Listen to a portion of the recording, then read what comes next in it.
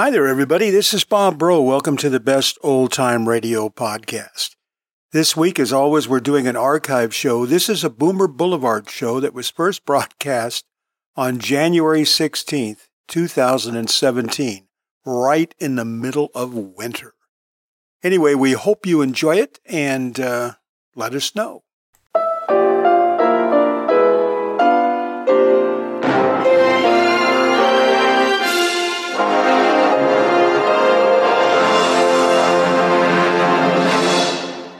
It's 8:30 exactly, Mr. Dillon. I better get it out of the safe now.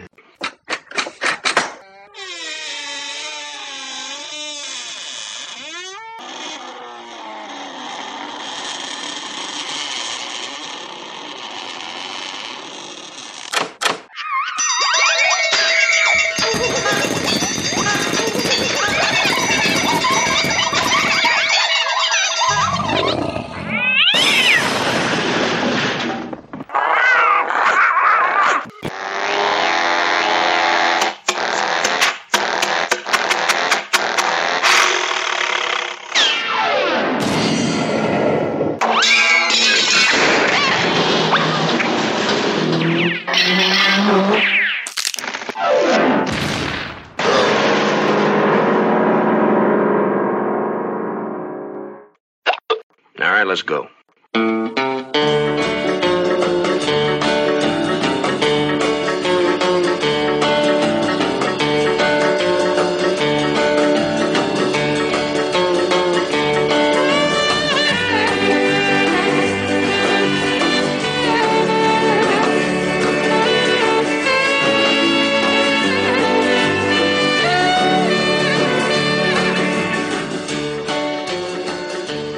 Well, I didn't think I'd see you folks out here tonight because of all of the ice on the roads.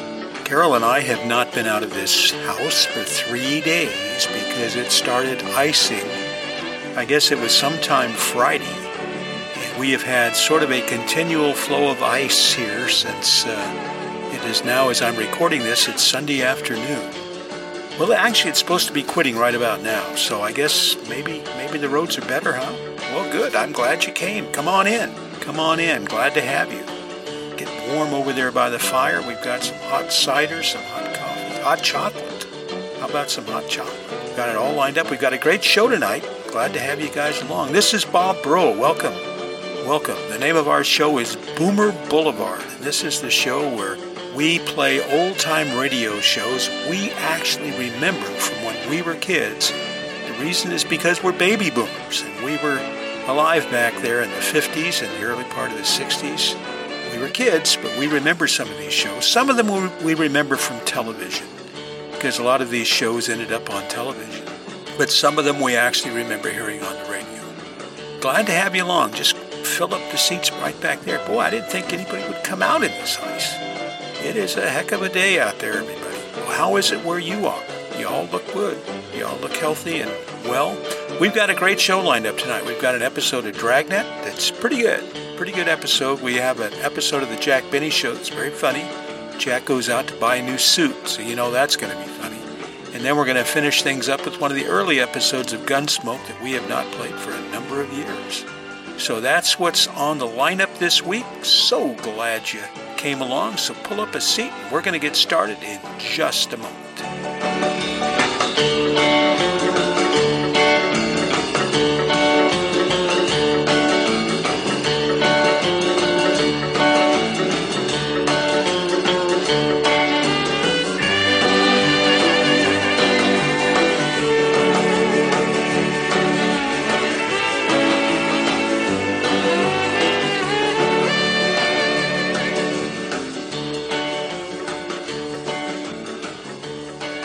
Chester, you are looking like you're none the worse for wear with all the ice. You got through it all right?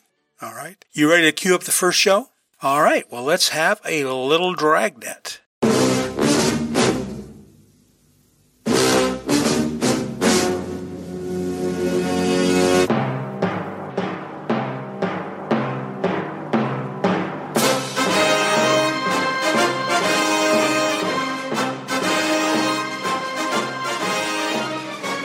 this week we're going to get things rolling with an episode of Dragnet. And the episode we have tonight first aired 63 years ago this week.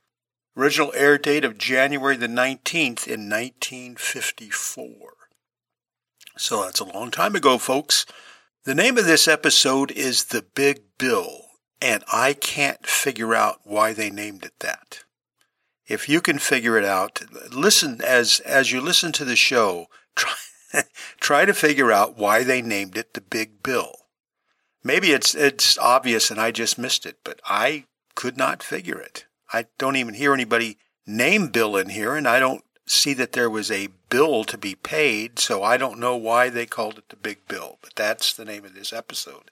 It's a good one. It features Jack Webb and Ben Alexander. And we've got some good cast members here. We've got Vic Rodman and who plays the kid? Billy Chapin is the little boy's name. Not familiar with him. I wonder if he was related to Lauren Chapin, who was the daughter on the TV show Father Knows Best. Could be. And let's see, who else is in here? Well, that's all they give credit for. Here it is from 1954. This is Dragnet and The Big Bill.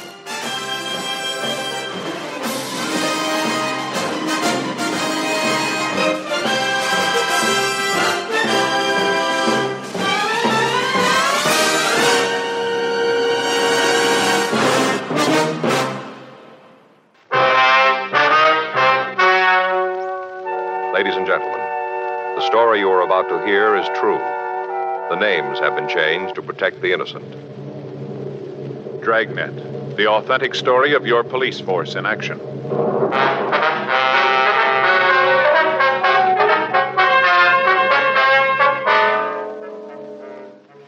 You're a detective sergeant.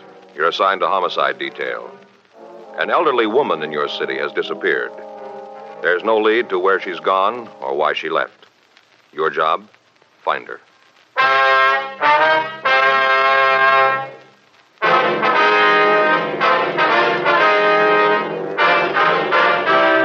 Dragnet, the documented drama of an actual crime. For the next 30 minutes, in cooperation with the Los Angeles Police Department, you will travel step by step on the side of the law through an actual case transcribed from official police files. From beginning to end, from crime to punishment, Dragnet is the story of your police force in action. It was Wednesday, July 14th. It was hot in Los Angeles. We were working the day watch out of homicide detail. My partner's Frank Smith. The boss is Captain Lorman. My name's Friday. We were on our way out from the office, and it was 9:47 a.m. when we got to 654 Kenmore Avenue. Yes? Miss Crocker? It's Miss Crocker, but I'm her. Police officers. Oh, yeah, come in. Thank you. This is my partner, Frank Smith. My name's Friday. Oh, how do you do, ma'am? Just sit down there on the couch. Move that Afghan. I was laying down when you got here. It's a terrible thing. I just know it. Yes, ma'am. If you tell us about it, please. You just bet I will. First off, can I get you something? Maybe a cup of coffee, a little piece of cinnamon toast? No, thank you, ma'am. Okay. You change your mind, you just let me know. Yes, we will. Now, if you just tell us about Miss Gillespie, please. I hope if anything ever happens to me, I get this kind of service. Yes, ma'am. Are you a friend of Mrs. Gillespie? Her best. That's why I know something's happened to her. Uh-huh. She wouldn't just take off like this without telling me. Matter of fact, she didn't tell nobody. Just all of a sudden, she was gone. All right, if you'd start right at the beginning and just tell us the whole story, please. Well, Bertha Gillespie and me been friends for years. I see. Her and me been friends for years, ever since her husband died and she opened up the Tea Cozy. That's the little tea shop she has. Yeah. Nice place. She's done real good with it. All the ladies in the neighborhood go down there for afternoon tea. Serves those little tiny cake rolls with a pot of tea. Ladies' fingers, you know. Yes, ma'am.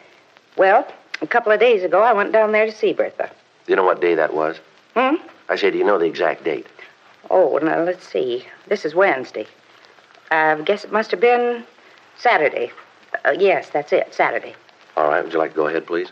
Well, I went down to the Tea Cozy, and there was a sign right on the door telling how Bertha was sick and she'd gone away for a couple of days. Was she in poor health? Bertha? Yes, ma'am. Bertha was as strong as an ox. Nothing wrong with her. Besides that, I saw her only Friday night. She didn't say nothing to me about being sick, not a word. I see. That's what made me figure that there was something wrong. For the past 10 years, if there was anything on Bertha's mind, she told me about it. You just bet she did. Well, isn't it possible that she just used the pretended illness as an excuse? That she just went away on a trip, maybe? Oh, Bertha wouldn't do that. Why do you say that? Well, because she just wouldn't do it. Not with Saturday coming up. There isn't anything in the world that could make Bertha leave. Well, what's happening Saturday? Scrabble. Beg pardon? Scrabble. You know, the word game. Oh, yeah. Yeah, I know what you mean. Well, the ladies in the neighborhood have a sort of club. We meet down at the Cozy and play our tournaments. Bertha's the champion. Hasn't been anybody that can beat her real good. You know, not regular. Yes, ma'am. That's why she wouldn't leave. This Saturday was her first big match outside the club. A woman from West Los Angeles was coming out here to challenge her. Bertha's been in training all week. Well, she wouldn't just walk out on the match. I'm telling you, officers, there's something wrong. Well, has Mrs. Gillespie any relatives here in Los Angeles? No. No, she's got some people back east. Mississippi, I think. Possible that she might have left to go see them? I told you. Not with the big match coming on. Ain't nothing in the world that could keep Bertha from playing in that. Nothing, and you believe it. Yes, ma'am. Does she have any men friends? Oh, you mean romantic? Yes. Well, there's Chester, but that's not what I'd call a real romance. Bertha'd go out to the movies with him once in a while. Maybe he'd come over to the tea cozy of an evening, and they'd sit there and watch the television. But there'd always be somebody else there, mostly me. No, you couldn't say that it was any kind of a romance with Chester. Do you have his address? Are you going to talk to him? Yes, we'll have It won't do you any good. I already did. He don't know where Bertha is. If you'll just give us the phone number of this Chester, we'll check on your friend. Yeah, you check. You'll find out what I said is true. Yes, ma'am. I think somebody done Bertha in. She wouldn't just take off like this without telling me. Well, now, ma'am, did she have any enemies in the neighborhood? Anybody that you think might want to do her harm? No, not a soul, not a single one. Isn't anyone who didn't like her. Well, maybe Mrs. Ruman didn't care much for her, but I think that was a kind of a jealous thing.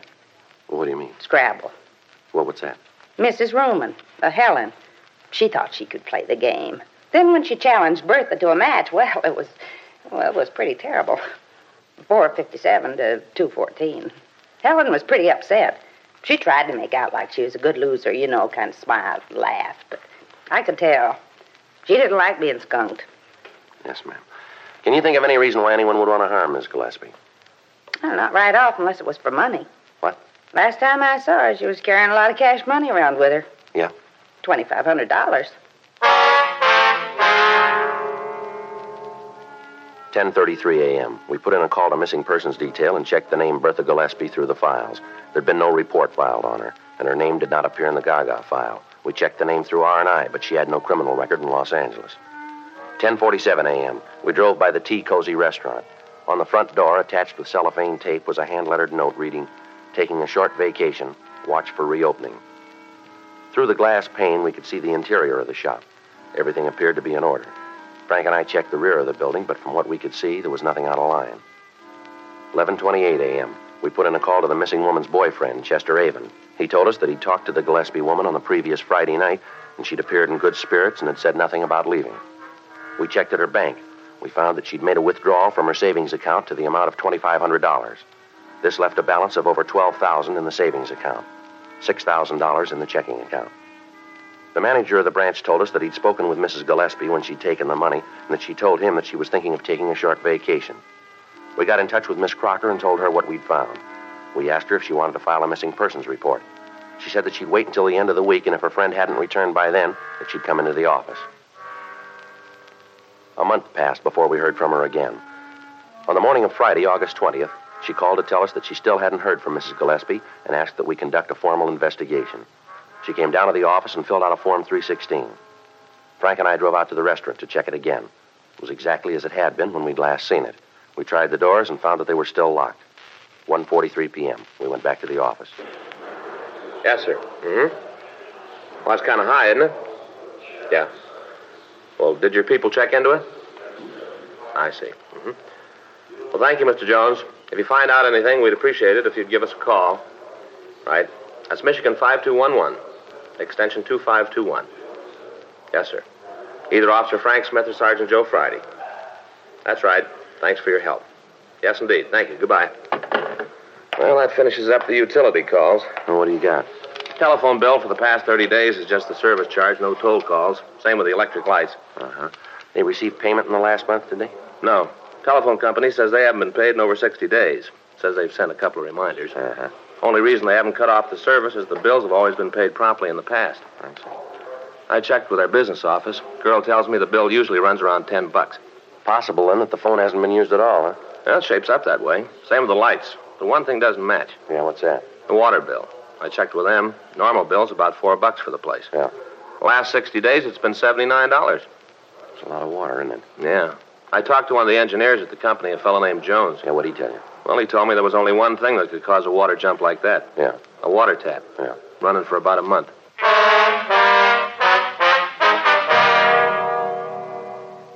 "2:06 p.m. We called the bank where Mrs. Gillespie had her accounts. The head cashier told us that since the date she'd withdrawn the $2,500, there'd been no deposits or withdrawals made. We telephoned the missing woman's friend, Mrs. Winifred Crocker. From her, we got the name and address of the owner of the building where the Tea Cozy restaurant was located. Frank and I signed out of the office and drove out to see him. The address we'd been given was a large house in the Silver Lake district. We rang the bell to the front door, but we got no answer. We walked around to the back of the property to a large garage. Now, Joe, if we find this guy, we can find out if she gave him some indication she was going to leave. Yeah. Sounds like there's somebody there. Yeah. In here, I guess. Uh-huh. Yeah? We'd like to see Virgil Medina. I'm him. What do you want? Police officers. We'd like to check out a few things with you if we can. What about? Well, it might be easier if we talked inside. I got no truck with the cops. I got none and I want none. Now you can just ask your questions from out there. All right, sir. That's the way you want it. Well, that's the way it's going to be. Now get your questions asked and go about your business. You own a building located at 687 Kenmore Avenue? Why? Look, Mr. Medina, we're trying to conduct an investigation. We'd like to have your cooperation. If you don't want to talk here, we can go downtown. I own the building. Why? You have a tenant named Bertha Gillespie? Yes. Why? When'd you see her last? Well, about a month ago, at least that. Do you remember the exact date? I don't know. It's a long time ago. What's all this about Bertha anyway? What are all these questions? You got something you want to know about her? Go ask her yourself. Anything I can tell you that she can't, go talk to her. Leave me alone. Where'd you see her last? Down at the restaurant. What time of day? It was nighttime. Would you try to remember what date it was? It's pretty important. Wait a minute. I'll try to figure. See, I guess it must have been on a Saturday night. Yes, I'd say it was Saturday, the 10th of July. Do you have any way of being sure that that's the date? Now, look, you come around here asking questions, and I've given you an answer. You can take it or leave it. I got no way of being sure. That's the day I think I saw her last. She seem in good spirits? What do you mean by that? Well, sir, was she happy or was there something worrying her? Well, she seemed happy to me. I didn't pay a lot of attention. What are you cops trying to find out? You come right out and tell me what you want, and maybe I'll have the answer. But I haven't got time to stand around and waste time with you. Now, you tell me why you're asking these questions, or you can leave. Mrs. Gillespie's been reported missing. We're trying to trace it. Well, who done that? Who says she's missing? Well, that's not the important point here. We got the report. We've got to check it out. Well, whoever told you that's crazy? If Bertha's gone, there's a good reason for it. I guess she just finally got fed up and left town. What do you mean? She made a mint of money from that place. Regular mint. Used to tell me that when she had enough, she was going to just take off and see the world. Go around the whole world on a tramp steamer. She told me when she signed the last lease that she thought this would be the last one. She ain't missing. She just gone. Did she say anything to you about the fixtures in the place? What do you mean? Well, you know, the furniture, all the fixtures. They belong to her, don't they? Yes, I guess so. Will she make any arrangements to dispose of them? Not to me, she didn't. Wonder if you have a key to the place. The Tea Cozy? Yes, sir. No, I don't. You own the building and you don't have a key to the restaurant? Well, no, I had one, but I lost it. Never had another one made. Why? What do you want with the key? We want to check the premises. Well, as far as I'm concerned, you got no right to do that. The place belongs to Mrs. Gillespie. You got no right to go tromping around in there. Afraid we're going to have to. Then you're going to do it without my say-so. All right, sir, if that's the way it's going to be. I'm telling you, she ain't going to like it. She ain't going to like you going in the place when she isn't there. Well, we'll take that up with her. Well, you better, because I'm not going to take any responsibility for it. We're not asking you to, Mr. Medina. I'll give you this, though. Yes, sir, what's that? You go nosing around, you're liable to come up with something that you ain't looking for. Yeah, well, thanks for your help, Mr. Medina. Don't mention it. Just remember what I told you about finding trouble when you ain't looking for it. Well, that doesn't happen often. Huh? We're looking for it. 3:14 p.m. Frank and I drove back to the Tea Cozy restaurant on Kenmore Avenue. We checked the front door of the place. It was locked. While Frank covered one side of the building, I took the other side, looking for open windows. How about it? No luck. Me neither. What do we do now? Well, we'll have to try to force one of the windows in the back. All right. Come on. I think maybe we can get in here. You gonna break it? Well, we're going to have to. Wait a minute, Joe. Huh? You hear water running? Sounds like it's coming from inside. Yeah, might be. Well, let's get in there. All right. You want my gun? No, I'll use the handcuffs. See if I can knock a hole in the top half of the window here. Wait a minute. You better use your handkerchief. Let me borrow yours. Here. All right. All right, look. There, that does it. I'll go on in and open the door. Yeah, I'll meet you out in front. All right.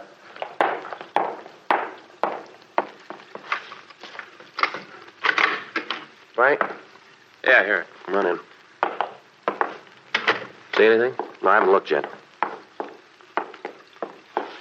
Well, this must be the living room. Yeah. Everything looks okay here. A little dusty. Yeah. Water's running someplace. Wait a minute. Yeah.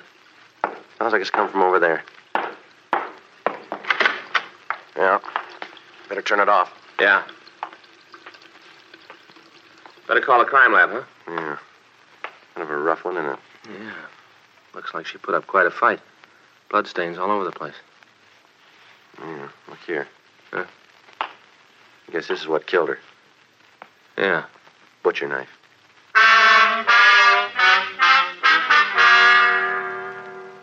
From a picture and the description that we'd gotten from Winifred Crocker, we identified the victim as the missing woman, Bertha Gillespie.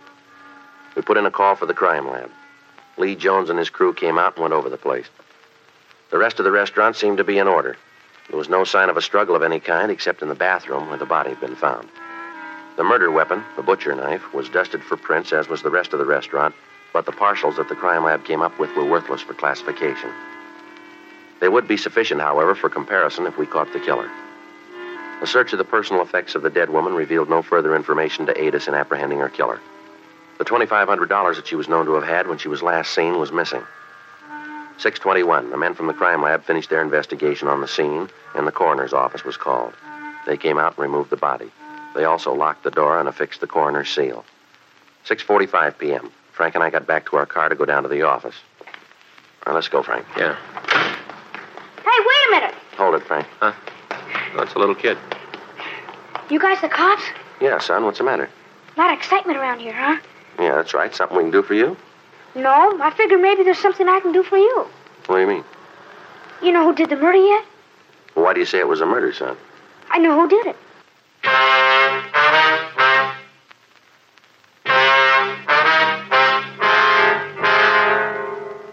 The working detective has learned by experience that approximately 60% of all homicides are solved within 20 minutes after the arrival of the authorities. Two things are necessary in establishing the identity of a killer: motive and opportunity. In the present instance, we had the motive. $2,500 that the dead woman had withdrawn from her account was missing. However, a month had passed between the time the actual murder had taken place and it had been discovered. Ample time for the killer to cover his tracks. Now, before we could leave the scene, we had a witness who stated that he could name the killer for us. We asked the boy to get into the back seat of the police car while Frank and I questioned him. What's your name, son? Good, Eric. Kids always call me Gordy. Uh-huh. How old are you? 7. Now, what's all this about you being able to tell us who killed Mrs. Gillespie? I can. Well, who was it? Mr. Medina? You mean the man who owns the building? Yeah, that's who I mean. Well, that's a pretty serious charge, Gordon. Do you have any way to prove that? Guess I really can't prove it, but I know it's true. Well, how do you know? I just know, that's all. I seen him there. I just seen him going in and out. Well, when was this? 3 weeks ago. Maybe a month. But he used to go in and out all the time. Argue with Mrs. Gillespie. What do you mean by argument? Loud. Mr. Medina screamed at Mrs. Gillespie. Will you ever hear any of these arguments, son? Sure. My mother's a friend of Mr. Gillespie. We just live a couple blocks away on Dewey Street. I play over here all the time. I've heard Mr. Medina yell at her. What'd they argue about, son? Mostly about a lease or something. Seems like Mr. Medina wants Mrs. Gillespie to move out. She didn't want him. Made him pretty sore. You gotta talk to him. He'll tell you the same thing about how he used to fight with her. All right, son. Your mother ever hear any of these fights? Sure. You ask her. She'll tell you the same way just as I did. Okay, is she home now? Should be. Maybe she went out to the store or something. She should be home. Okay, son. Let's go, Frank. Yeah. Guess this is about the most excitement we've had for a long time. Yeah? Poor old Mrs. Gillespie. Sure a nice old lady. Real nice. Mm-hmm. Wasn't hardly anybody that didn't like her. Hardly anybody. How about Mr. Medina? 7:04 p.m. We drove young Gordon Eric to his home and talked with his mother. She verified his story about the arguments between the victim and Medina. She went on to say that Medina had threatened Mrs. Gillespie, saying that if she wouldn't vacate the premises, he'd take care of her. We had their statements taken, and at 8:40 p.m. we went by Medina's house and asked him to accompany us downtown. He finally agreed, although he was sullen and uncooperative. When we got him down to the office, we checked his name through the record bureau, but we found that he had no criminal record in Los Angeles. His prints were rolled and sent to Harlan Stahl for comparison with those found on the murder weapon. While we waited for the results, we talked to him in the squad room. You're going to regret this, you know that. Yeah. I'm telling you, you dragged me down here with all these questions. You just wait till my lawyers get here. He'll put a stop to all this foolishness. You want to tell us what it's all about, Medina? Tell you about what? How one of my tenants got himself killed? Now listen, I got property all over town, a lot of tenants. If I worried about each one of them, I wouldn't have no time to do nothing else. We understand you had some pretty big arguments with Mrs. Gillespie. Who said that? Who told you that? Is it true? Why, it's a lie. You bring the person in here who said it, and I'll tell them it's a lie right to their face. You just bring them in here. We can't do that, and you know it. Well, of course you can. You know why? You want me to tell you? Go ahead, you tell us. You can't show the person who said that because there ain't no such person. There's anybody in the world who says, I argue with Bertha. Uh-huh. You tried to get her to break her lease with you? That's none of your business. I told you before, I'm not about to answer a lot of questions that aren't none of your concern. A couple of things we better set you straight on, mister. You're a suspect in a murder. Now, if you're smart, you're going to realize that and give us some straight answers.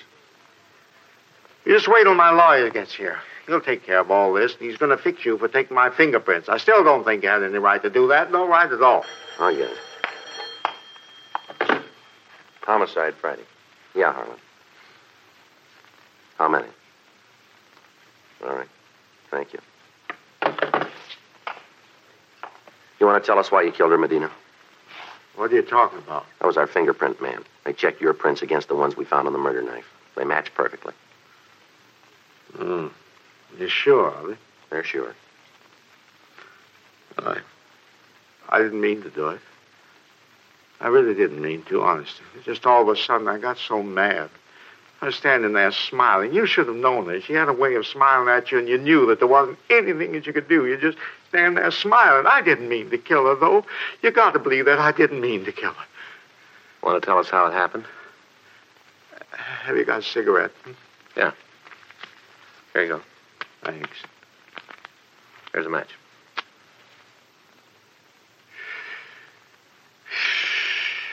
I had a chance to lease the place to some other people. More money. I tried to get her out. Go ahead. I tried to talk to her. I tried to get her to retire. She had enough money. She didn't ever have to worry. All I wanted to do was to get out. But she wouldn't. She said I'd signed a lease with her and she was going to keep it. How much difference was there between what she was paying and what the new people were going to give you? $50 a month. You killed her for that? Oh, yeah, you don't understand. You got to try. Now, really, this is important. If you knew Bertha, you'd know why I did it. You see, I went to her. I told her that I'd give her a lease on another piece of property. I'd give it to her at less money. I was trying to be fair. You can see that. I wanted to be fair. Mm-hmm. Well, that Saturday night, I decided to have it out with her. I went over to talk, tried to convince her. But she wouldn't listen. She just wouldn't listen. I tried everything to make her listen, but she wouldn't. She just stood there and told me that she had the lease and that she was going to keep it. She just stood there with that superior smile of hers, like she knew it all. Makes you want to hit her as hard as you could. If you knew her, you'd see what I mean. You'd see. Did you take the money? Yes. I don't know why I did that. Just all of a sudden, I got so mad at her, I picked up the knife. And I killed her. I didn't mean to, honest, I didn't. As soon as I saw her, I was sorry. I was real sorry. Yeah. Did you turn that water on? Well, I guess so. You see, I don't remember too good. I washed my hands after I'd killed her. I remember that. I guess I did leave the water on. I guess I did, yes. All right. Do you want to get the stenographer, Frank? Sure. Thanks.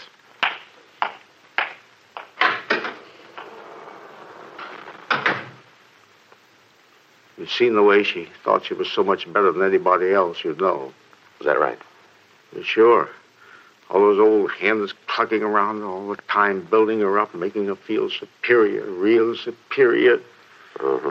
If she just moved out, if she just let me have the place, it all would have been all right. If she'd just done that. That's a lot of money, you know. $50 a month. That's what I stood to make on the deal.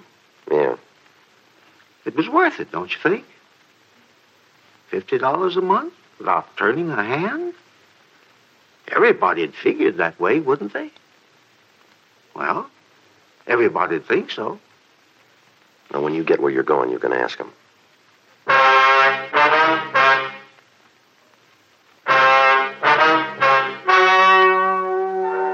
The story you have just heard is true.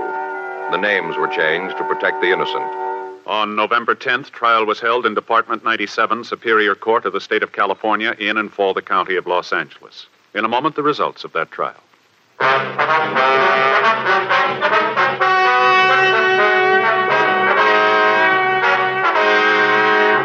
Virgil Emil Medina was tried and convicted of murder in the second degree and received sentence as prescribed by law.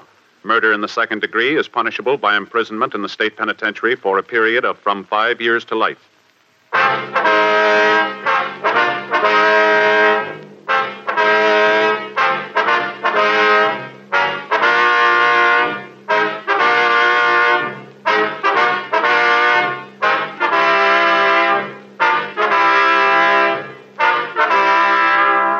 You have just heard Dragnet, a series of authentic cases from official files. Technical advice comes from the Office of Chief of Police W.H. Parker, Los Angeles Police Department. Technical advisors, Captain Jack Donahoe, Sergeant Marty Wynn, Sergeant Vance Brasher. Heard tonight were Ben Alexander, Vic Rodman, Billy Chapin. Script by John Robinson. Music by Walter Schumann. Hal Gibney speaking. Watch an entirely different Dragnet case history each week on your local NBC television station. Please check your newspapers for the day and time. Chesterfield has brought you Dragnet, transcribed from Los Angeles.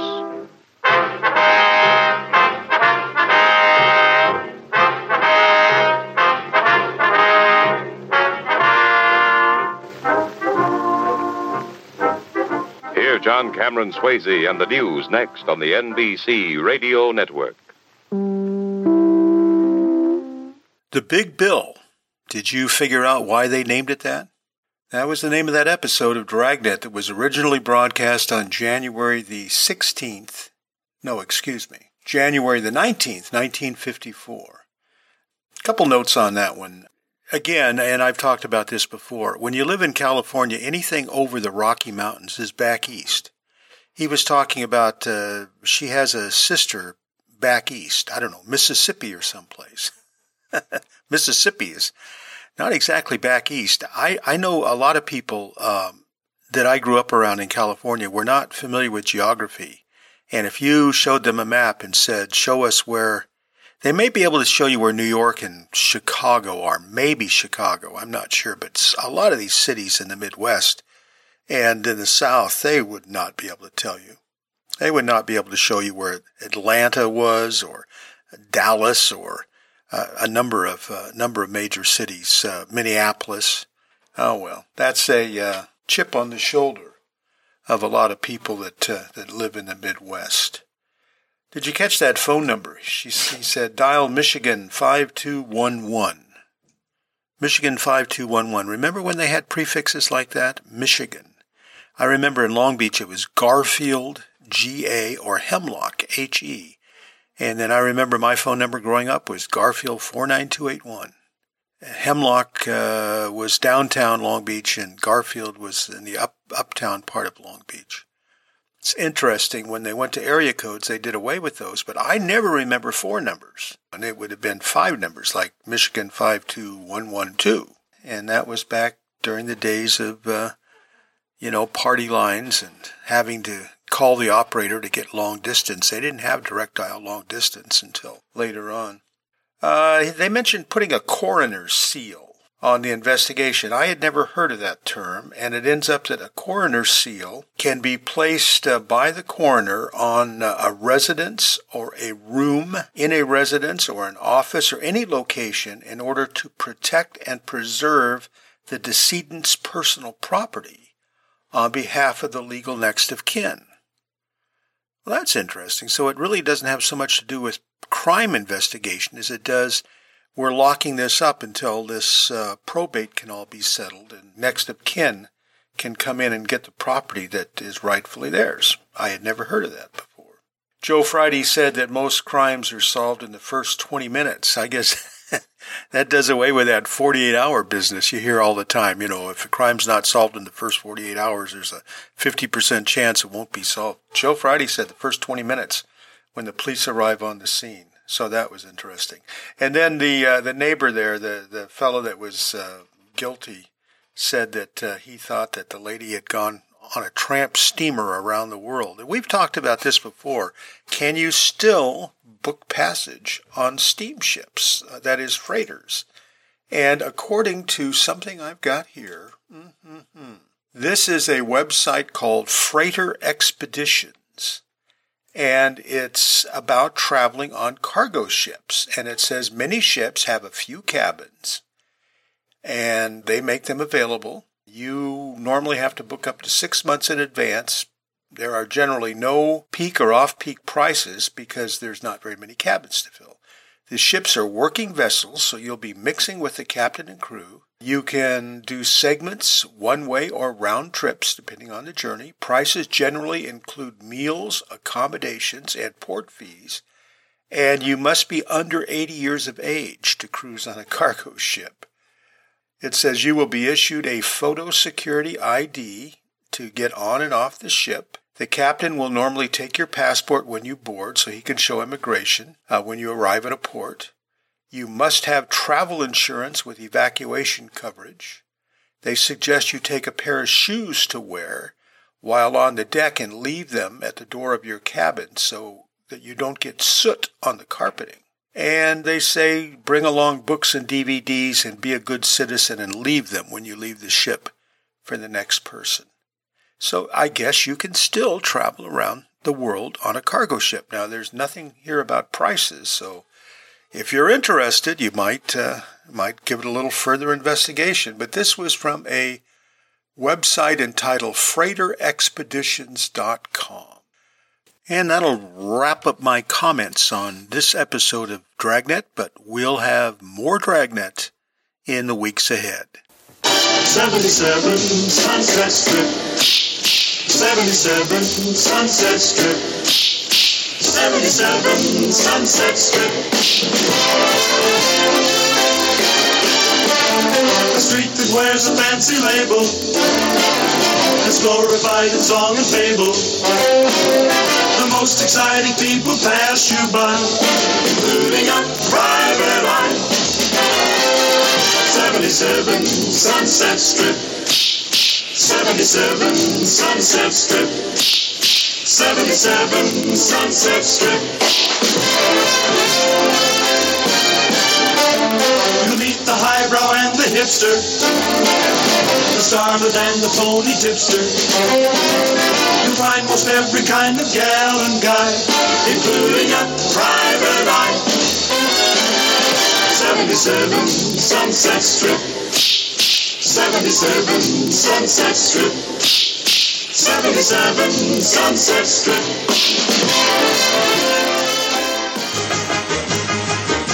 Hawaiian eye, Hawaiian eye, Hawaiian eye.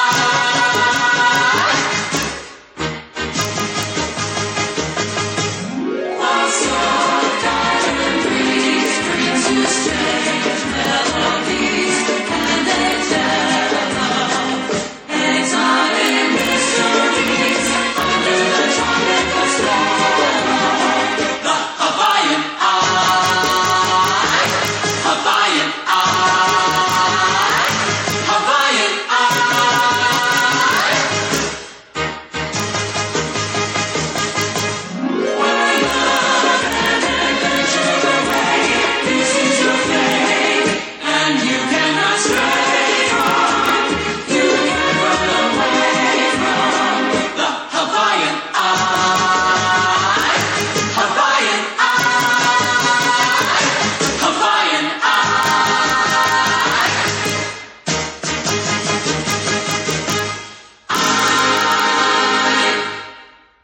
What baby boomer doesn't remember those two shows?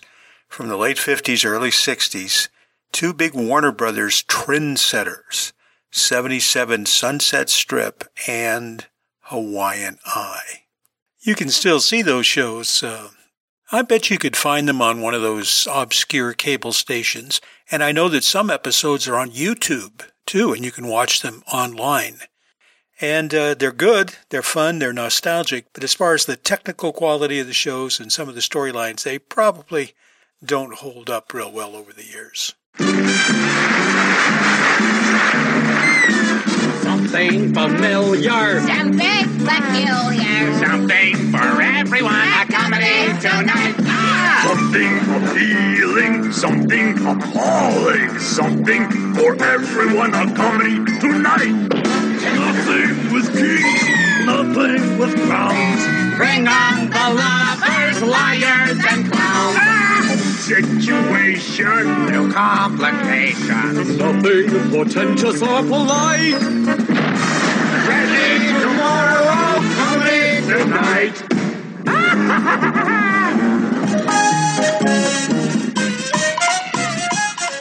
Well, do you feel like laughing? Well, that's a good thing, because we have a very funny episode of The Jack Benny Show coming up now. It was originally broadcast on the 7th of May back in 1950. Now, this one is commonly referred to as Jack Buys a New Suit, but like all the Benny shows, that's just part of the storyline. And the first part of the show is really, in my opinion, the funnier part. The conversation with Phil Harris is just outstanding. And also the bit with Rochester is very, very good. You know, on Fibber, McGee, and Molly, how most people, one of the things they enjoy most about that show is hearing Molly laugh. You know what I'm talking about? That deep, hearty laugh that sometimes when she just gets tickled when she's reading a line or somebody else comes up with a great line. Well, I kind of feel the same, and I feel that way too, but I kind of feel the same way about Mary Livingstone. When she laughs, it just kind of warms my heart, and she has a really cute laugh in this particular episode. That's just my take on it. All right, going back to 1950, May the 7th, here is The Jack Benny Show. The Jack Benny Program, presented by Lucky Strike. The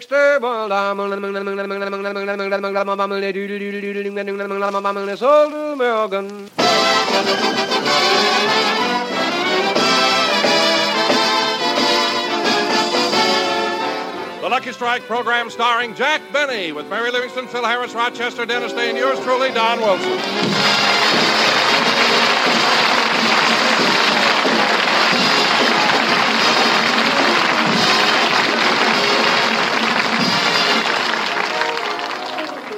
Ladies and gentlemen, it isn't often that our star goes out on a personal appearance tour. But having decided to go, a lot of preparations have to be made. At the moment, Jack is in conference with Steve Bradley, his publicity man. Yes, sir, Benny, this is the greatest idea you ever had. You just listen to me and we'll pack every theater from the sun-kissed shores of California to the rock-bound coasts of Maine. But, Steve... What an idea. Hand me that phone. I'll order the posters right now. We'll have billboards all over the country. But, Steve...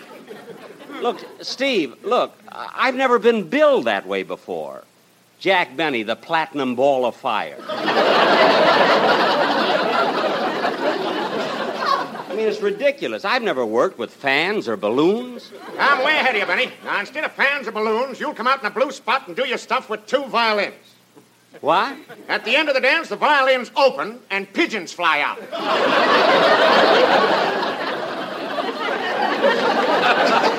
Pigeons? Certainly. We got to do something to take their attention away from those skinny legs of yours. Now, look, Steve, I'm not going to go for any of your crazy... Excuse me, there's someone at the door. What a silly idea. Jack Benny, the platinum ball of fire. Hello, Jack. Oh, hello, Mary. Come on in. Where's Rochester? That's what I'd like to know. Last night he asked me if he could have the evening off. I haven't seen him since. Well, Jack, maybe he... Steve Bradley. Mary Livingstone. Long time no see. Mary, you know Steve Bradley? Well, certainly. He was my publicity man when I worked at the May Company. No. Yes, sir, I gave this little girl one of the most extensive publicity campaigns in my career. In 2 short weeks, I raised her from the bargain basement to the stocking counter on the 5th floor. Well. And this, mind you, during the heat of a presidential campaign. All right, calm down. I don't doubt that you're a great publicity man, but you'll have to think up another stunt for me. I'm not going to go for those pigeons. What's that supposed to be? I don't know. Steve's got some ideas about my personal appearance tour. He wants me to work with pigeons. Well, I think that's a great idea. What are you laughing at? I could just see the finale. A pigeon swoops down, takes off your toupee, and lays an egg in it.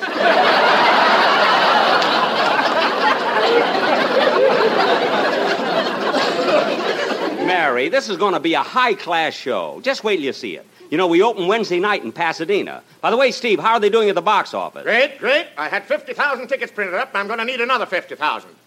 50,000? How do you expect to sell all those tickets? Easy. On the face of the ticket, instead of printing Jack Benny, I put Rose Bowl game.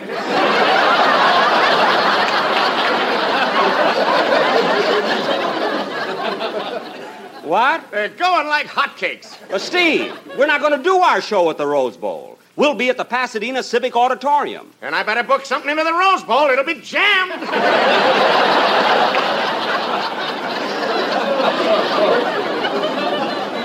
Now, look, Steve, are you working for me or... Mary, would you get that, please? Okay. Hello? Well, lucky me. Every time I get a wrong number, it's a dame. Phil, it's me, Mary. Okay. You're not a bad number either, Liv. Well, thanks. Jack is busy right now. He'll call you back. Well, look, Livy, I'm not at home. I'm at the photographer's. Steve Bradley called me this morning, told me he had an idea he was going to talk over with Jackson, but in the meantime, I should rush down and have publicity pictures taken. So tell Jackson to hurry. I can catch cold standing here like this.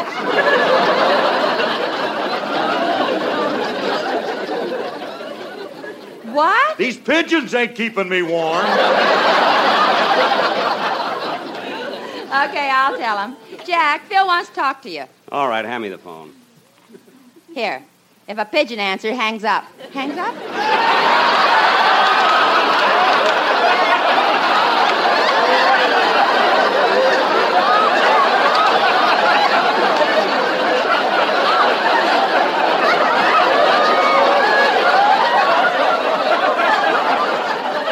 Instead of Pasadena, we should be playing in Czechoslovakia.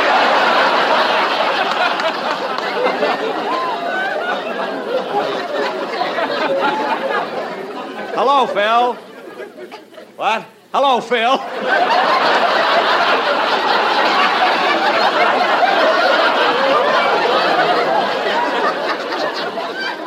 Mumbles Livingston's getting hard to follow, ain't you?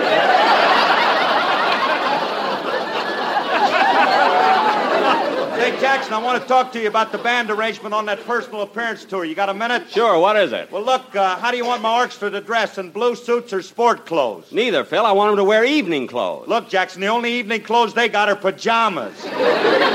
What? And they can't wear those. Half the drawstrings are missing. Look, Phil, let them wear whatever they want. But look at but have Sammy, now look, have Sammy the drummer in a blue suit because he'll be sitting up high. Okay. And Phil, when I'm out on the stage telling jokes, I want your boys to act as though they're enjoying it. It looks good to the audience. Oh, all right, took care of that, Jackson. I even thought of the people in the balcony, so I painted a smile on the top of Sammy's head. Oh, wonderful. Another thing, Dad, we're going to have a little problem with Remley. A problem? Yeah, but everything will be all right if we let him sit behind the piano. But, Phil, I want it to look like we got a big orchestra. Why shouldn't Frankie sit out in the open? Because every time a spotlight shines in his face, he jumps up and yells, I didn't do it, I didn't do it. No. The only way we can calm him down is to beat him with a rubber hose. Phil, I'm busy. Arrange the orchestra the best way you can. So long. So long, Clyde. Don't forget to bring the hose. That Phil is the craziest guy. Hey, Benny, while you was on the phone, I got a sensational idea. Huh? Oh, Nelly. Now, listen. When you get to Milwaukee, it'll be the start of Fire Prevention Week. Yes. So for a publicity stunt, we'll have you jump from the top of a 12-story building into a net. It's never been done before. What do you mean it's never been done before? Many people have done stunts like that, jumping off a building into a net. A hairnet?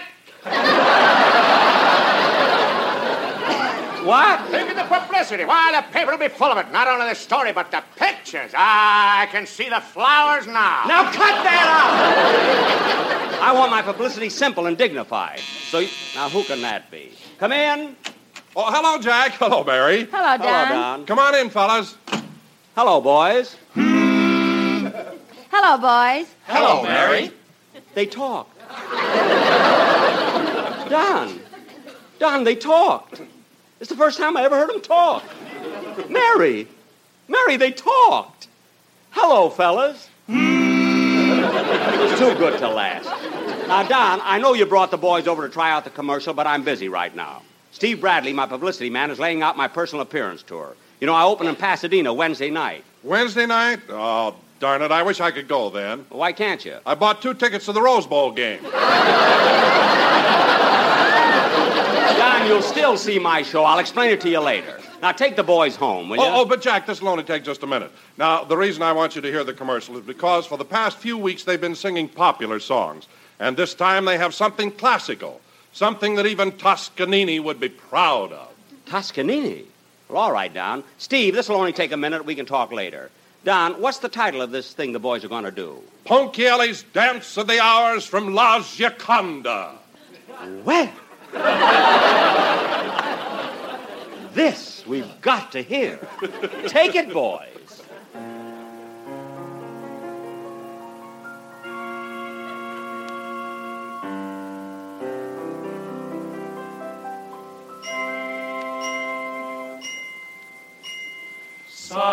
Scientific tests prove they are the best.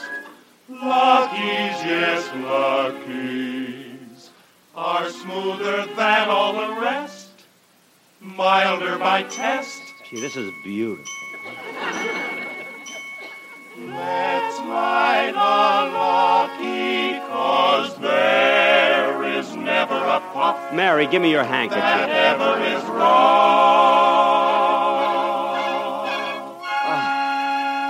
Isn't that wonderful? What's this?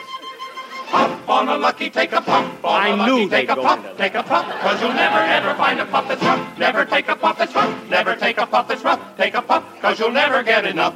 Made of light and fine tobacco, smoke a Lucky.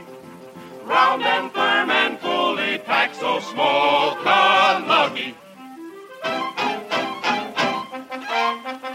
When are they through? Light up a Lucky, you'll be right. With a Lucky, don't delay. Start today, 'cause we know you're gonna say you like them best. Lucky Strike is much the best. Take Sounds a like Lucky an from your acrobatic best. act. Make a test. You'll agree they are the best. For Lucky Strike means fine tobacco. La la la la la la la. Don, take them home. Light and fine and mild tobacco. La la la la la la la la la.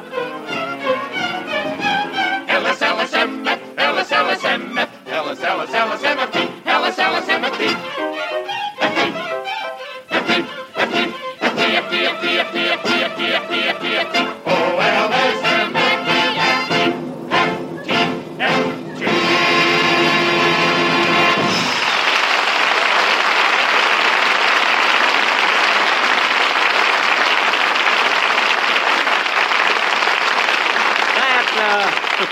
That was very good, Don. Really a great number. Well, thanks, Jack. Well, we got to be running along now. So long, Mary. So long, Don. Bye, fellas. Goodbye, Mary. So long, fellas. Get out of here. Now, where were we, Steve? Is there any other idea you've got for publicity? Just one. What is it? When we arrive in Kansas City, I want you to walk down the street playing your violin and lead 1,000 cows into the slaughterhouse.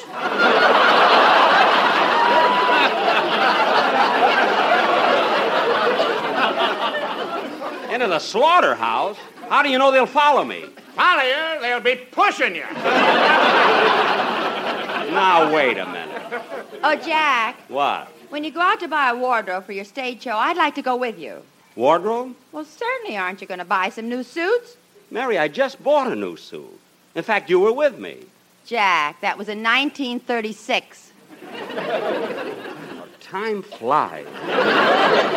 I haven't even started to wear the second pair of pants. But maybe you're right, Mary. This suit I'm wearing now is old enough to send to Fred Allen. Hey, wait a minute, Benny. Wait a minute, you going to send that old suit to Fred Allen? Yes, why? That's a great human interest story, Benny. It'll be the biggest thing since that panhandler asked you for a dime and you gave him 50 cents.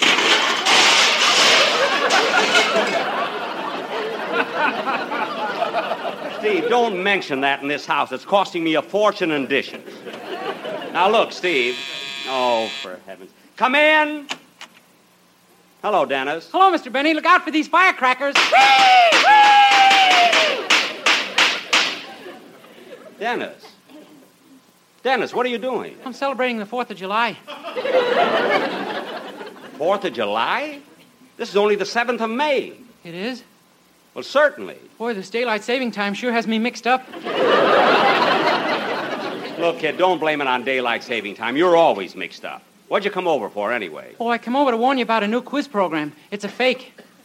A new quiz program? Uh-huh. I answered every question right, and they didn't even give me a refrigerator, appendix, or anything.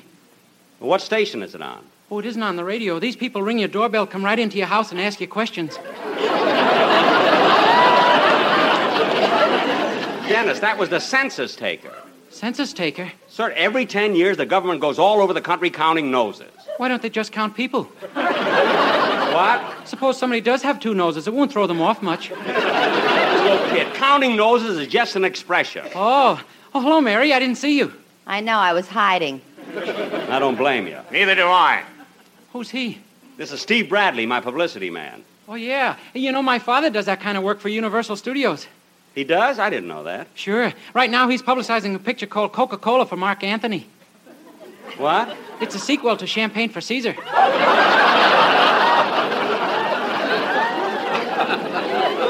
Oh, yeah, it's a cycle now. They're working on a new one called Strongheart for Lassie. Now, Dennis, I got to go and buy some new clothes. Now, let's hear your song you're going to do on the program. Okay. And when you finish, I want you to... Wait a minute, kid. Hold it. Well, what's the matter? I just heard the back door open and close. It must be Rochester sneaking in. Oh, Rochester! Yes, boss! Is that you sneaking in the back door? It ain't Georgie Jackson! Rochester, come in here. I want to talk to you. Yes, sir. Now, Rochester, last night you asked me if you could have the evening off, didn't you? Uh-huh. Now, that was last night. Now, it's 11 o'clock the next morning. Uh-huh. Now, where have you been? Well, boss, we're going away soon, and some friends of mine on Central Avenue gave me a farewell party. Now, wait a minute, Rochester. Every night this week you've been to a farewell party. It's the same one. We just adjourned during the daytime.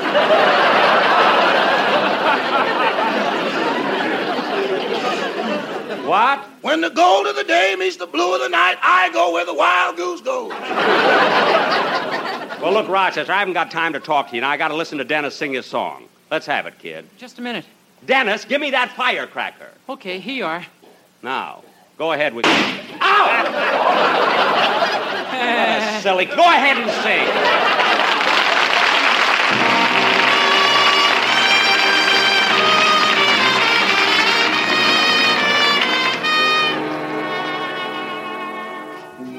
They say that falling in love is wonderful. It's wonderful. So they say. And with a moon up above, it's wonderful. It's wonderful. So they tell me. I can't recall who said it. I know I never read it. I only know they tell me that love is grand. And the thing that's known as romance is wonderful, wonderful in every way, so they say. I can't recall who said it. I know I never read it. I only know they tell me that love is grand. The thing that's known as romance is wonderful, wonderful in every way. So they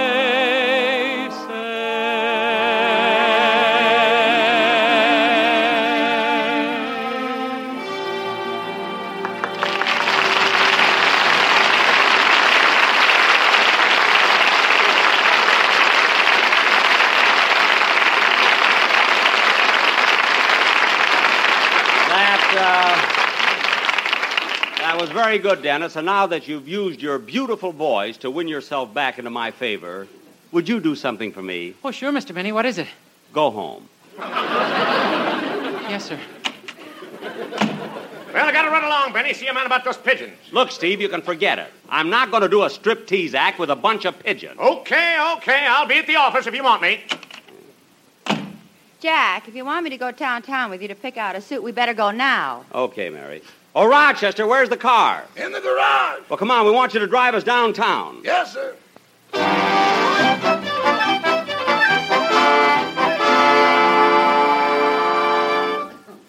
Jack, why don't you keep your garage cleaner? I'll straighten it up someday. Come on, get in the car. Go ahead, start the car, Rochester. Yes, sir, but first I gotta get a little water. Oh, is the radiator dry? No, I'm taking an aspirin. I know what's coming. Never mind that. Just start the car. Yes, sir.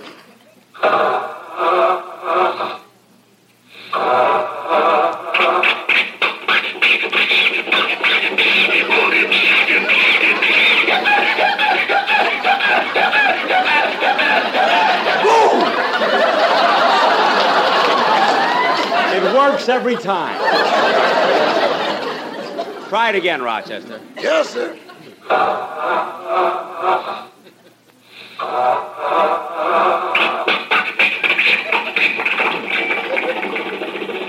There we are.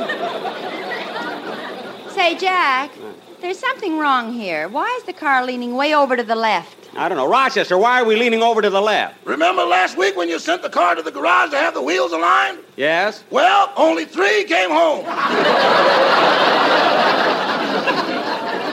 Starring Claudette Colbert. Stop being silly. How can a car run with a missing wheel? I strapped a roller skate under the axle. Well, slow down when you cross the car tracks.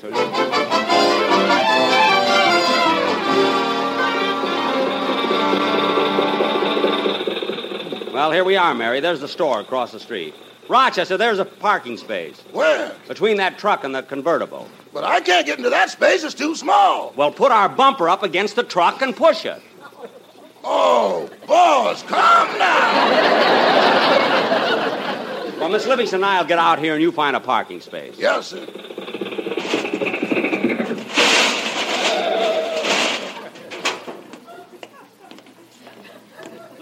Here's the store, Mary. Let's go in. Now, let's see. Where is the, Hiya, bud. What's new? Huh? Oh, hello. Hello. Come on, Mary. Let's get it.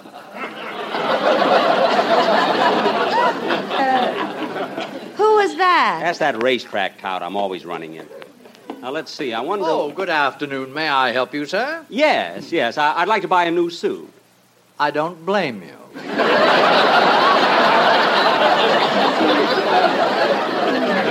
What? I'm Mr. Kearns, and I'll be glad to show you our new spring line. Good. But first, tell me, what is the price range here? Oh, our suits start at $25 and go up to $150. Well, I wouldn't want to wear anything as cheap as $25, and yet I wouldn't want to go way up to $150. I understand. I'd like something in the middle, say about $30.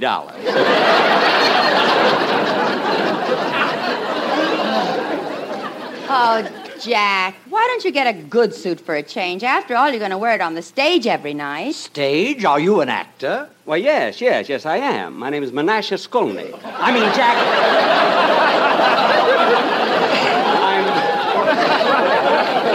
funny. I just happened to be thinking of him. I was reading. I'm Jack Benny. Now, Mr. Kearns, what color suit would you suggest that I get? Huh? Well, now, a lot of men select a color to match their hair or their eyes. Let's see, your eyes are blue, aren't they? Bluer than the lips of a schoolboy at 40 below. Oh, Jack. What is it, Mary? Here's a very pretty suit. It's gabardine. Oh, good. I like gabardine. Oh, I'm sure that suit would look very nice on you, Mr. Benny. Yes, but it's $45, huh? Well, there's a whistle in the pocket. Well,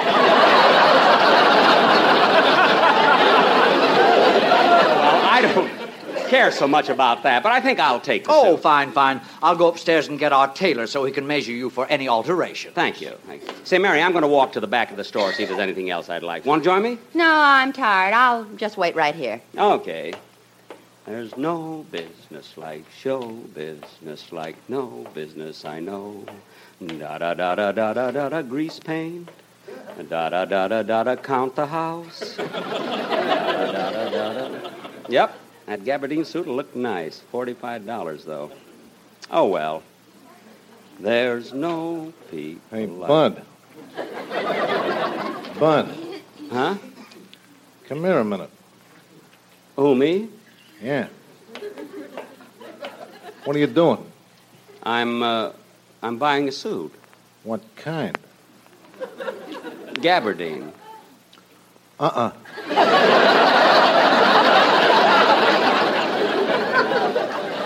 What? Get a wool suit. Why should I get wool? On account of the pants. They're great in the back stretch. But I like gabardine. Look, I'm telling you, for your own good, get wool. But... Don't take my word for it. Look at the breeding. The breeding? It's out of Mary's Little Lamb by Baba Black Sheep. Well, look, I'm going to buy a gabardine suit, and that settles it. Okay, it's your dough. What a guy. Whenever I run into him, I have that... There you are, Mr. Benny. Yes, I was just looking around. Well, I'd like you to meet our tailor. Mr. Benny, this is Mr. Nelson. How do you do?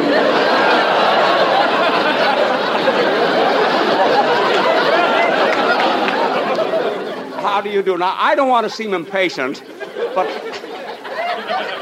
I'm in a hurry. Can we get on with the measuring? Why, certainly. Mr. Nelson, do you have your tape measure with you? Yes. Now, hold still, little man. Little man? You're buying the one with the whistle in the pocket, aren't you? Look, Mr. Nelson, just take the measurements. Very well. Collar, 16. Collar, 16. Shoulders, 18. Shoulders, 18. Chest. Well, how did it get way down there?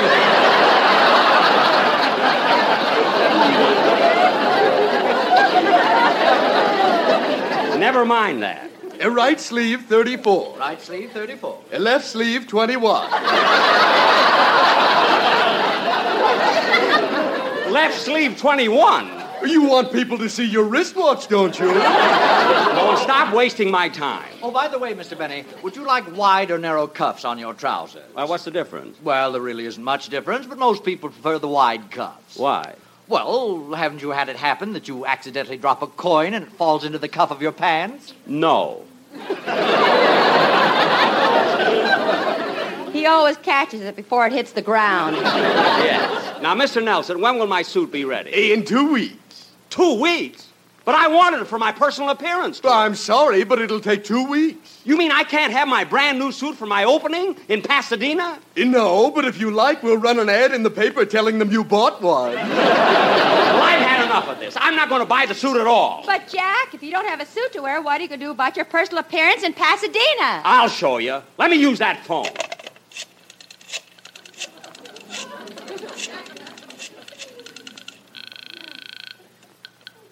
Hello, Steve. Buy some corn. We're going to use those pigeons after all. Come on, Mary. Let's get on.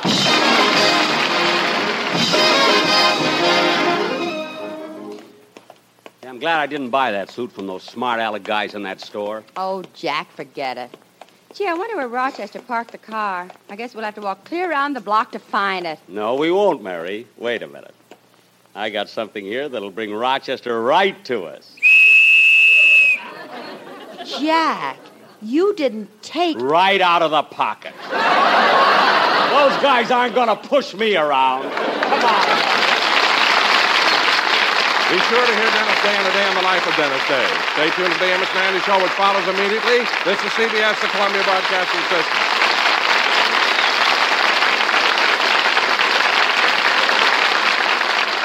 From the 7th of May, 1950, that was the Jack Benny Show. And the name of that one was Jack Shops for a New Suit for his publicity tour. I think is sort of the unofficial, official name of that episode. Interesting, the prices for those suits. He said they start at $25, go all the way up to $500. I can remember when I bought my first suit, I think by myself, I was probably in high school, and the salesman at Walker's mentioned to me that people like Bob Hope spend $500 for their suits.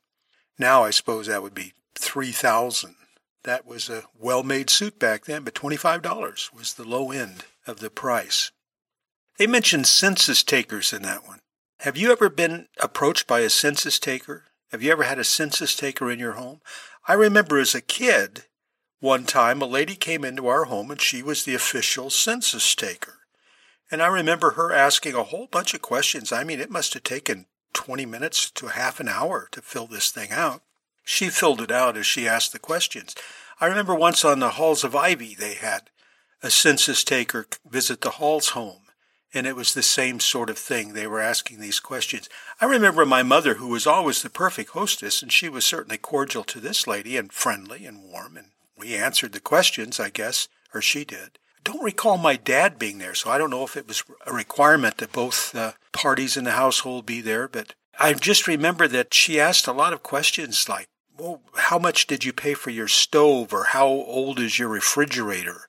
Things like that. I mean, really kind of personal things that you think the government really wouldn't have any right sticking their nose into. And I remember my mother kind of commenting on that afterwards, like, ooh, that was quite an intrusion. But in all my adult years, I have never been the subject of a census taker. So, I don't know. Has that changed, the way they do that? Is that all done by computers now or something? I know that they're still done. I think that they still take a census every 10 years or so. Do you remember, getting back on the subject of suits for a minute, do you remember as a boy having a whistle in the pocket of a suit? I assume that was the joke there. Oh, well, the reason that suit's cheaper is that's a boy's suit because notice the whistle in the pocket? I don't remember. I don't ever remember a whistle in the pocket of a boy's suit. Maybe that was a particular brand like Buster Brown shoes or something like that.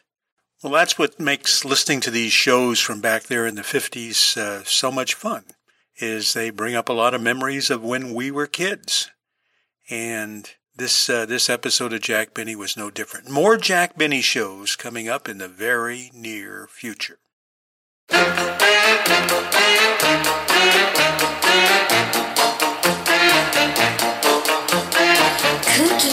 Cookie, lend me your comb. Cookie.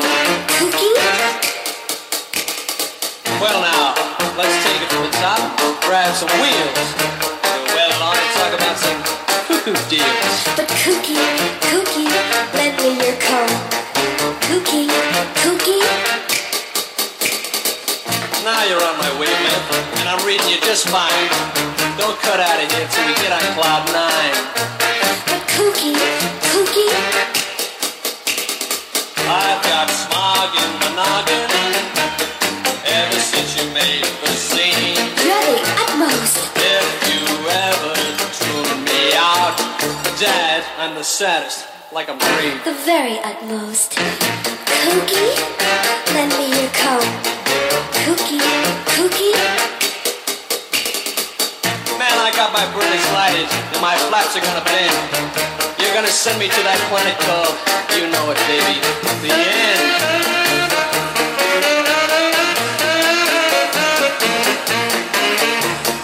Cookie, lend me your comb. Cookie. If you ever cut out, then I'd be a stray cat. Plus when I'm flying solo, nowhere's where I'm at.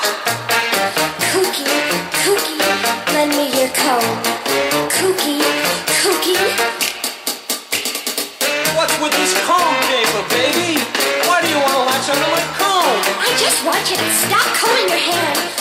Kiss me. You're the maximum, utmost. Well, I'm being on Dreamville and I'm moving right now. Because that's the kind of scene that I dig. Baby, you're the ginchiest. That was Connie Stevens and Ed Burns. Kooky, Lend Me Your Comb. That's a song. We were talking about those Warner Brothers shows like Hawaiian Eye. Well, Connie Stevens was on Hawaiian Eye. Ed Burns, of course, was Kooky on 77 Sunset Strip. And he always did the hip talk. I forget what they called it, but he was always coining words like Ginchi. And that was sort of a fan favorite, and I remember kids trying to talk like that in school. But that didn't last very long because no one really knew what he was saying. It always reminds you of that very funny scene with Barbara Billingsley in the Airplane movie, the original Airplane movie, where she speaks jive to a couple of passengers. Maybe I'll tell you what, we'll play that clip as we're going out tonight at the very end of the show.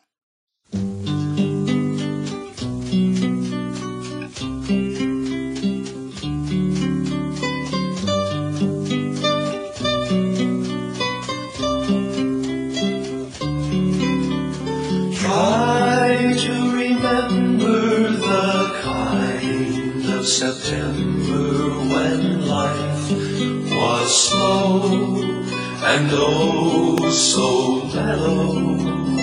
Try to remember the kind of September when grass was green and rain was yellow. Try to remember the kind of September when you were a tender and callow fellow. Try to remember, and if you remember, then follow.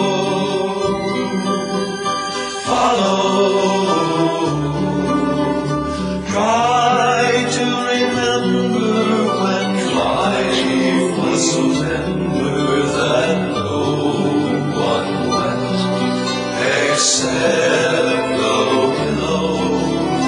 Try to remember the kind of September when love was an ember about to glow. Try to remember, and if you remember, then follow.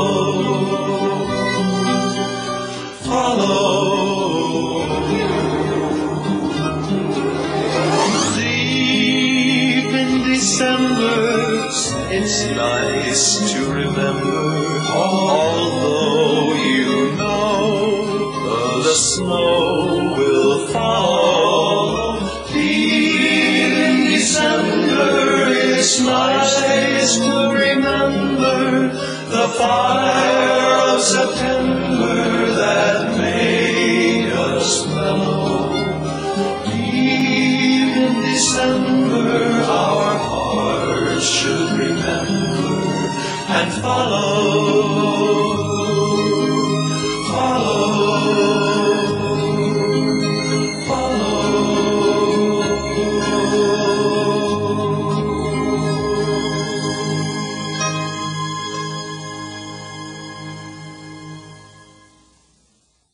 That was Try to Remember by the Brothers Four.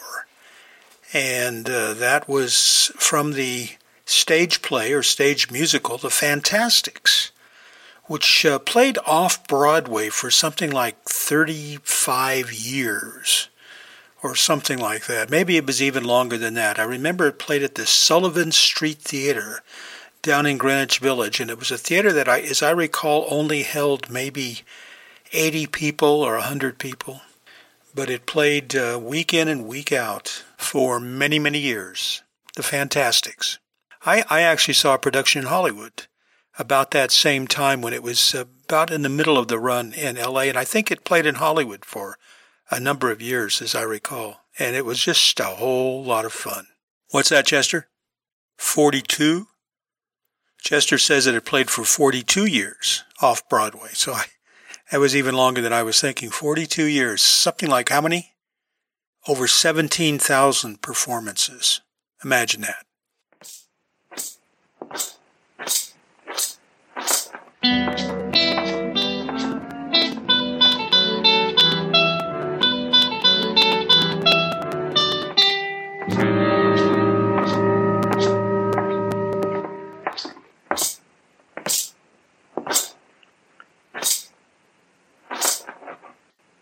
Now.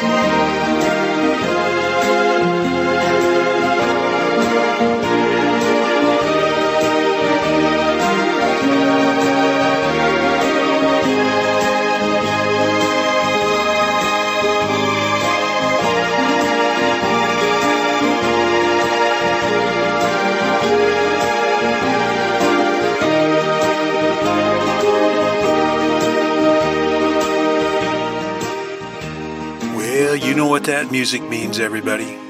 That means it is time to go back to the 1870s. Time to visit the last days of the Old West in Dodge City, Kansas. We are walking up dirty, dusty Front Street, shoulder to shoulder with Marshal Matt Dillon, keeping the good citizens of this fair community safe and sound. People like Doc and Chester and Kitty and all the citizenry in Gunsmoke. Glad to have you along, everybody. We've got a good episode tonight. This one was first broadcast on October the 31st back in 1952, and it's entitled Overland Express. Here it comes.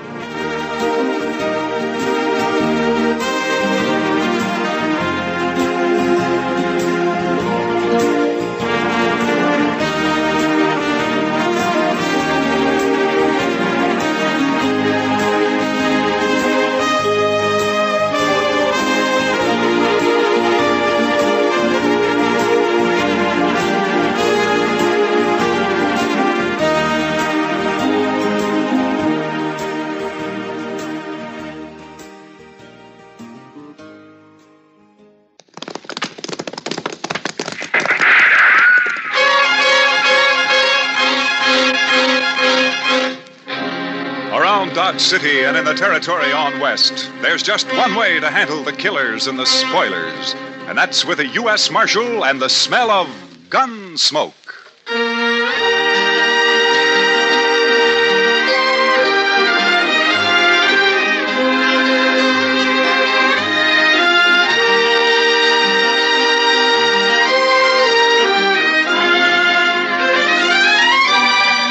Gunsmoke, starring William Conrad, the transcribed story of the violence that moved west with young America. The story of a man who moved with it, Matt Dillon, United States Marshal.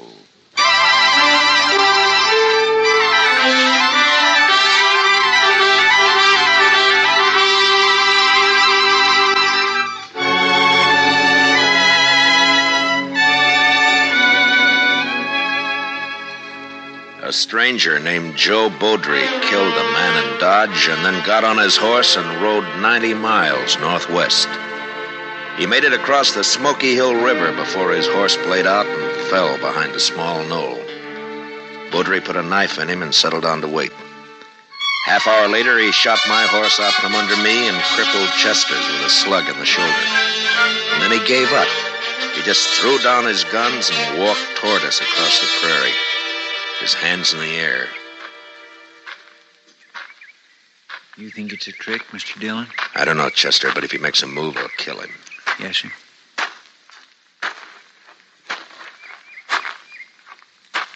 That's far enough, Beaudry. Now turn around.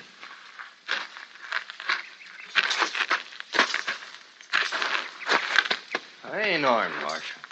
No. You know, I'm curious, Baudry. Why didn't you shoot it out? I don't want to kill anybody, Marshal. You killed a man in Dodge. He went for his gun. I had to. Some of the witnesses say he didn't. Oh, sure. Friends of his. I heard him. That's why I lit out. Man looks guilty when he runs. You should have stayed and faced it. Now, what there. kind of shake could I get in a strange town, Marshal? Everybody be against me. The law will protect you if you're innocent. You'll have to stand trial now anyway. Well, maybe I made a mistake, but I'm still alive. Yeah, and a long way from Dodge.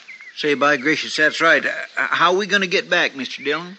Well, we crossed the Overland Express route about 5 miles back. We'll just walk to the road and wait for a stage, I guess. Yeah, but the stage don't go up to Dodge from here, sir. Well, we'll take it into Fort Donner.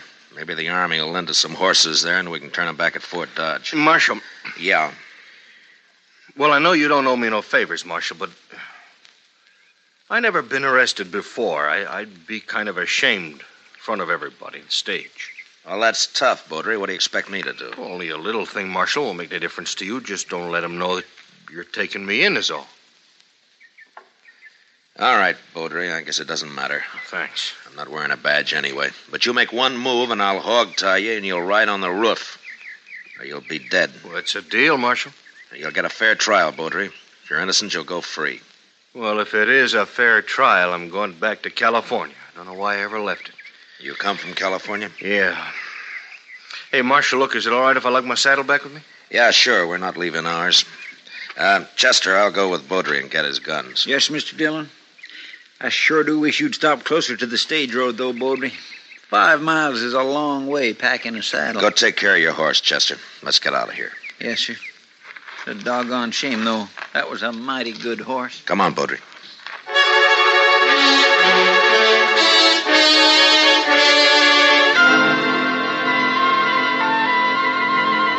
I sure hope the stage hasn't gone by already, Mr. Dillon. Why don't you get off your back and look down the road, Chester? Well, I declare. Look yonder, it's a-comin'. And it's painted bright red, too, Mr. Dillon. Hey, what if they don't stop for us, Marshal?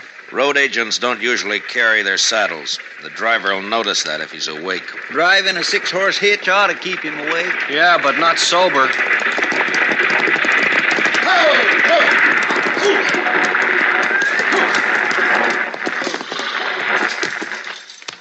That's a shotgun the messenger's holding.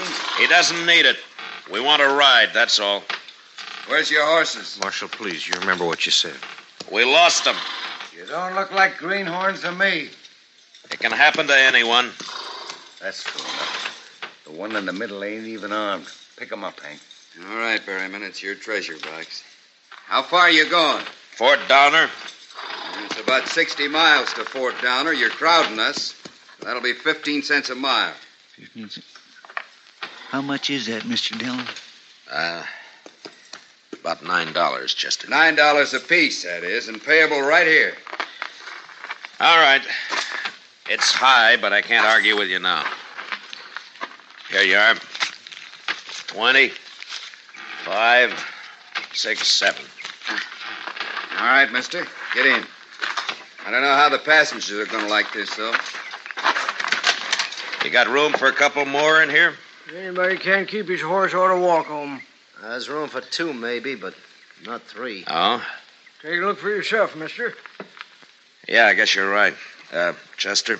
Oh, now, sir, I can't... I don't want Baudry on top. You'll have to get up there, Chester. Well, I guess you're right, sir. But I think you fellas ought to charge us less if I can't ride inside. The Overland stage guarantees a ride, mister. Comfort's the passenger's problem. Get in, Baudry. Yeah. Now get fixed somehow. You've held us up long enough. Give me a hand now, there.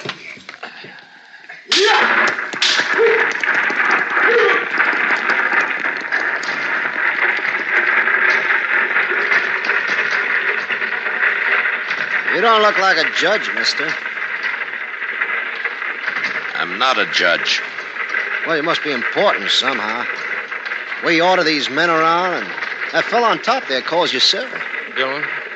Well, let's just say that I'm sort of the boss of this outfit, mister. What'd you say your name was? I didn't say. It happens to be Dillon. Well, I'm Zimmer. Old man here called himself Gant. My name is Gant, and I ain't ashamed of it.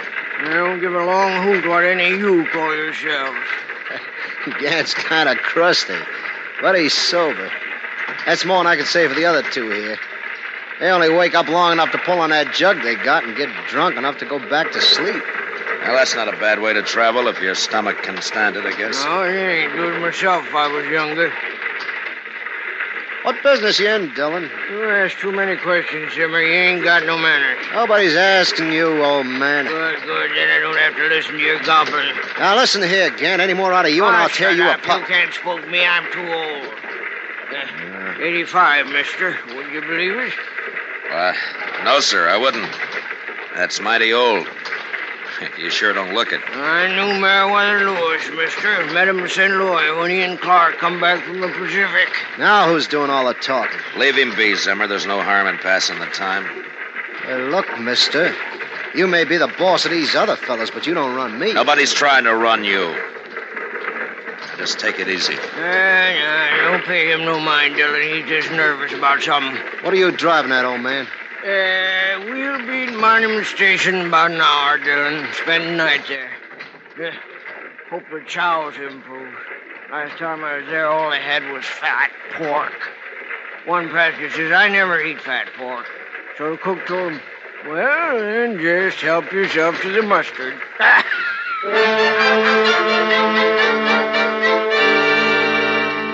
Monument Station was a long, low hut made of sun-dried, mud-colored bricks, with a flat roof thatched and then sodded. The one building served as an eating room in the daytime and a bunkhouse at night. There wasn't much air inside, and after dinner, fat pork and mustard, Chester, Beaudry, and I went out to the corral for a smoke. My gracious alive, I hate to think of sleeping in there. All those men, why, a fella could suffocate. And I'll bet that stock tender hasn't washed himself since he left home. He said he washed his blankets anyways, just this morning. Yeah, sure. You know how? He spreads it on an anthill for a couple of hours. Oh, well, that settles it. I'm sleeping outside. All right, Chester. We just don't get too cozy. Half the night you're standing guard over Beaudry here. I'll watch him the other half. Well, I'm not going to run away, Marshal. You ran once, Beaudry. All right, I'll tell you something, and maybe you'll trust me a little then. Tell me what? Would you like to know who Zimmer is? Zimmer? He that real testy fella? I don't like him at all. He's always on the prod about something or other. Wait a just minute, little Chester. Bit ago, Wait a minute. What about Zimmer, Beaudry? His real name is Chess Rhine. So? Well, at least that's the name was under his picture. Well, where was his picture, Beaudry? Well, in California, tacked onto a pole. Go on. Well, I think the reward was $500. Of course, I ain't certain. You sure it was his picture? Yeah, Marshal, I'm sure. Heard a lot of talk about him in Sacramento just before I left. What kind of talk? Well, like one time he rode in a stagecoach as a passenger, and he was peaceful enough until some fellows on horses, they stopped that stage in a canyon somewheres, and then this here Chess Rhine, he pulled a gun on the other passengers, and he disarmed them, whilst the boys outside unloaded the treasure box. They had an extra saddle horse along and ride, and he rode off with them. That's the way I heard it. Seems to me he went to a lot of trouble. Sometimes the passengers give road agents as much fight as the driver and messenger, Chester. They feel safe because they're inside. Yeah, and that's what Chess Rhine figured. What, are you going to arrest him, Marshal? I can't arrest a man without cause, Beaudry. You may be telling the truth, but I don't know that for sure. I can check on Zimmer when we get to Fort Donner, but all I can do till then's keep an eye on him. Well, this stage will be robbed long before it gets to Fort Donner, Marshal. Yeah, maybe, but not without a fight. Thanks for telling me, Beaudry, and for your sake, I hope it's the truth. If it isn't, you're going to be in more trouble than you are now. All right, keep an eye on him, Chester. I'll be back in a few minutes. Yes, sir.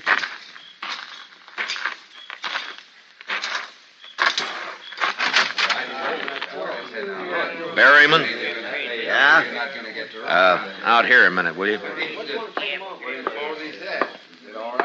What's up, mister? I want to talk to you, that's all. Alone. Come on outside, huh? Be right back, Hank. Save some of that whiskey for me. Right, Barry.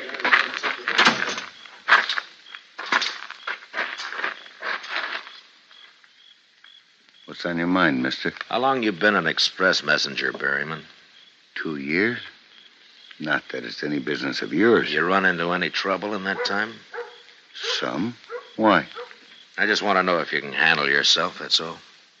You want to find out? Look, Berryman, you know my name. It's Dillon. I'm Matt Dillon. I'm the U.S. Marshal out of Dodge. Dillon. Yeah, I think I remember seeing you there. Good. Now tell me this. You carrying much in that treasure box of yours? The messenger who brought it as far as Pond Creek said it was $50,000, unsigned currency, mostly. Mm-hmm. Something up, Marshal? Well, maybe. Tell me, what's the best place for a holdup between here and Fort Donner? Well, Willow Bend, I expect. Man on a horse could keep hidden there till we were right on top of him. All right, tell the driver to whip those horses through Willow Bend as fast as they'll go. Chester will be on the roof to help you, and I'll sort of organize the passengers inside. Well, now, if there's going to be a holdup, Marshal, you Well, should... I don't know, but we'll play it safe. And, by the way, Berryman, don't let on inside there about this, huh? Or, who I am. All right? Okay, Marshal. Thank you. Good night, Berryman. Night, Marshal. Oh, Marshal. Yeah? We got a jug of station whiskey inside if you want a drink. I don't think it'd do much good. I've heard of that stuff freezing solid on a cold night.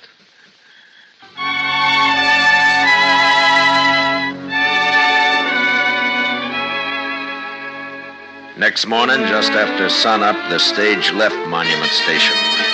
It was 10 miles to Willow Bend and 12 miles to the next change of horses at a small swing station run by a lone stock tender.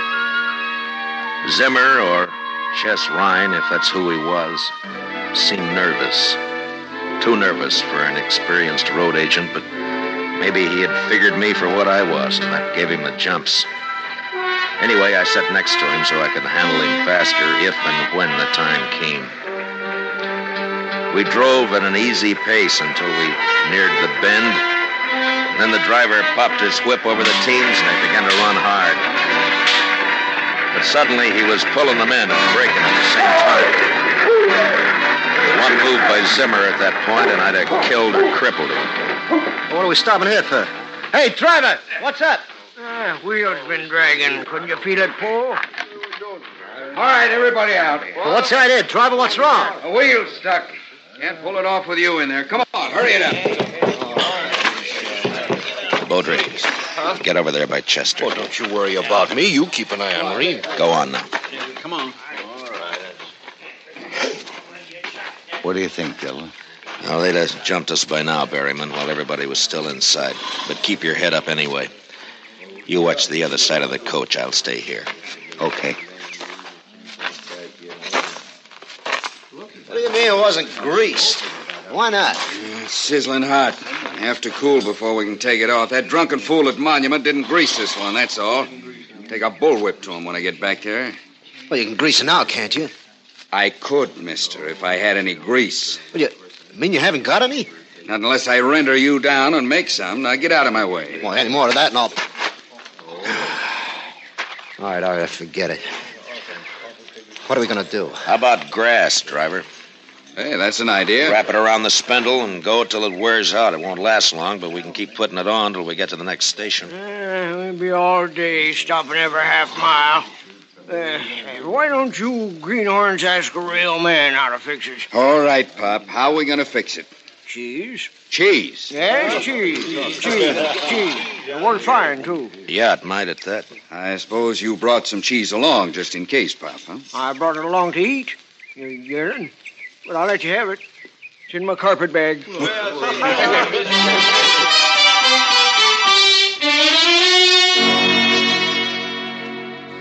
Old Gant's cheese worked fine, and we left Willow Bend without more trouble. I began to figure Beaudry for a liar, but he just sat there, staring out at the prairie, and said nothing. A few miles further on, as we approached the swing station, I heard a shout from the messenger, and then Beaudry pointed ahead, and I leaned out to take a look. The station was a small one-room adobe hut with the usual corral at the rear, but there wasn't a horse in sight. And out of the two windows facing us poured thin streams of white smoke. As the stage pulled to a stop, I saw 2 arrows embedded in the half-open door. Comanches, look at them there. Wait a minute. Let me take a look in there. Let's all take a look, Zimmer. Where's the stock tender? They kill him?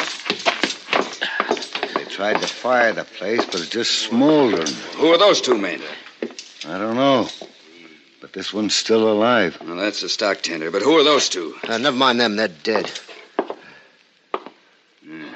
Scalp. Indian sure must have surprised him, sneaked right up. All right, Berryman, let's get the stock tender out of this smoke. Take his head there. Yeah. They scalped him, too. And he ain't even dead. Never mind that. Just pick him up easy.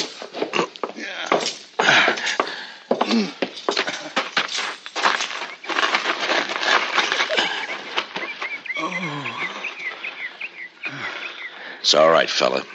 Stage is here. Indians, Comanches, they scalped me. Never even heard them. Ask him who those other men were. What were they doing here? Leave him be. The man's dying. Water. Give me a drink. Chester, get the water bag. Yes, sir. Can't you let the man alone, Dillon? Scalped 3 men and stole the horses. That's Comanches for you. Here's the water, sir. Oh, thanks. Here, fella. Here now. Take a drink. There we go. Road agents, those 2, they held me up. They said they'd hide till the horses were unhitched, and then hold up the stage. Had a partner on the stage to keep the passengers out of it. What was his name? Their partner, I mean. Put my head down, mister. It's bubbling over. The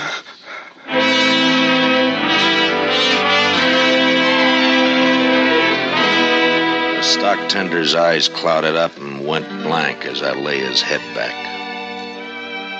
And then there was a scuffle behind me, and before anybody could move, Zimmer grabbed Gant, and using him as a shield, he walked backward toward the stage. The old man stopped struggling when he felt Zimmer's gun in his back, and the rest of us just stood there watching, helpless. First man draws a gun, Gant'll die. You gave yourself away, Chess Rhine. Take it easy, man. Take it easy. This fool's nervous. Shut up. You, driver. Lead those teams down the road of peace, and then come back here. Gant and I'll take the stage alone. Come on! You better do what he says, driver. He's scared enough to shoot. Guess I better.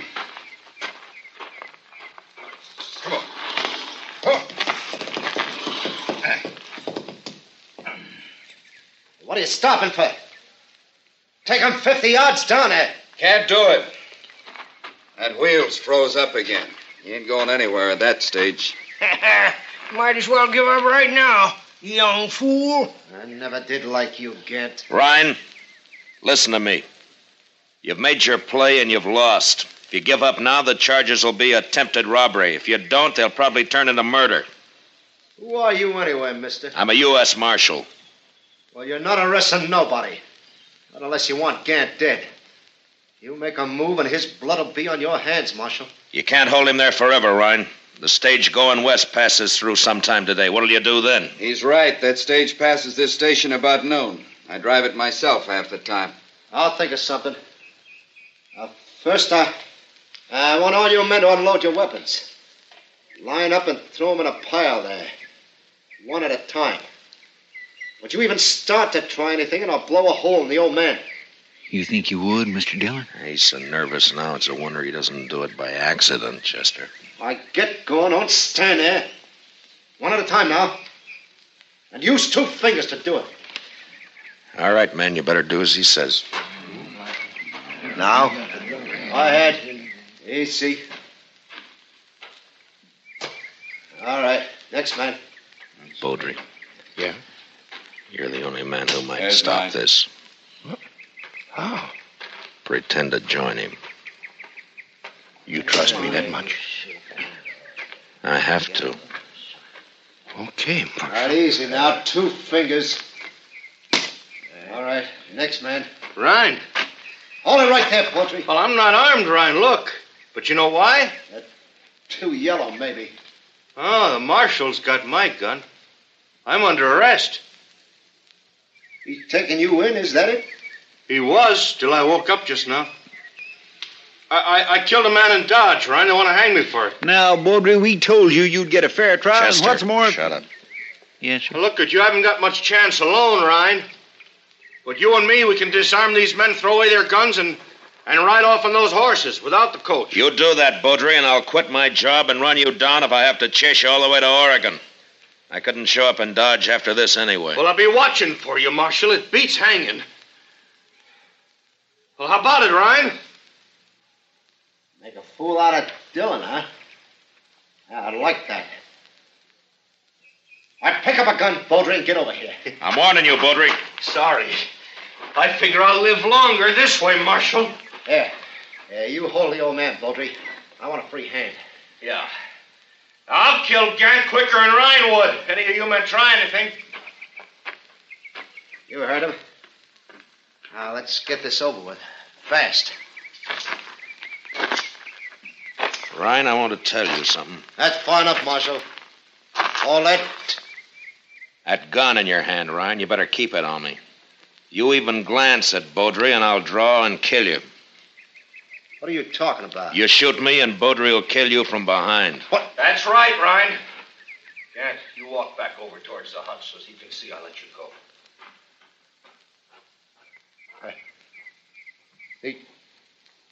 He'd trick you, too. But I can still kill you, Marshal. Yeah, that's right, Ryan. You can still kill me. But I'm paid to die. I settled that in my mind when I took this job. It's only a matter of time. But what about you, Ryan? You ready to die? You can't do this. I'm doing it, Ryan. I'm doing it now. I'm going to walk right up to you, and you're going to give me that gun. Stop, Marshal. I'll put a slug in your spine if you shoot, Ryan. Let me have the gun, Ryan. Easy, No. Ryan. Now! Did he hit you, Mr. Dillon? No, he waited a second too long. Worked, Marshal. By golly, it worked. Yeah. Yeah, you did fine, Baudry. I'm going to remember it. Yeah. Now, give me back that gun. You still gonna take me in? Of course. No, that don't seem fair, Dillon. I'm only a marshal, Baudry, not a judge. Oh. I'm not sure I wouldn't rather die right here. Wait, Baudry. Now, I'll testify at your trial, and I promise you it'll be a fair one, but that's all. Now, give me the gun. You don't make it easy, Marshal. My job's to bring you in. Any way I can get you there. Dead or alive, huh? That's right.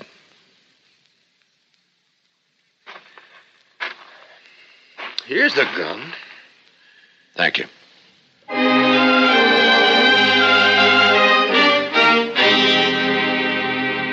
The next day, I turned Chess Ryan over to the Army at Fort Donner. The colonel wanted credit for sending him back to California, and I wanted to be rid of him. Took us 3 days to ride back to Dodge. On the way, we got to be real good friends with Joe Baudry. I wouldn't let him have his gun back. But even so, he managed to supply us with antelope steaks every morning. I made him borrow Chester's gun.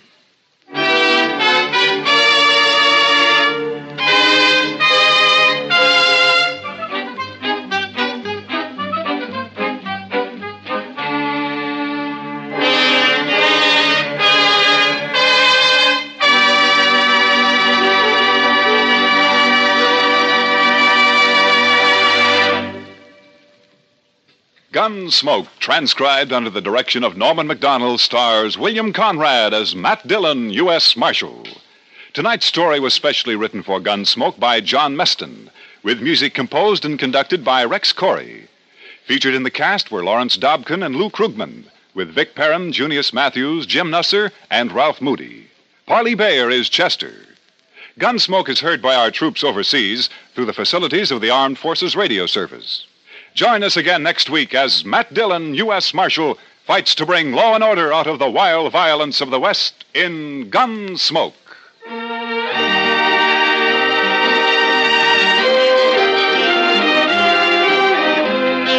Thousands of acres of timber are afire in the Midwest, New England, Far West, and southern areas. This is a word of warning to all who may be in or near woodlands. Take every precaution to avoid setting fires with cigarettes, matches, campfires. Timber is vital to America's defense. Human lives and property are at stake, too. Hunters especially are urged to exercise caution. Any further damage may result in suspension of the hunting season indefinitely. Clancy Cassell speaking, and remember, Edgar Bergen and Charlie McCarthy open fire on your funny bones Sunday nights on the CBS Radio Network.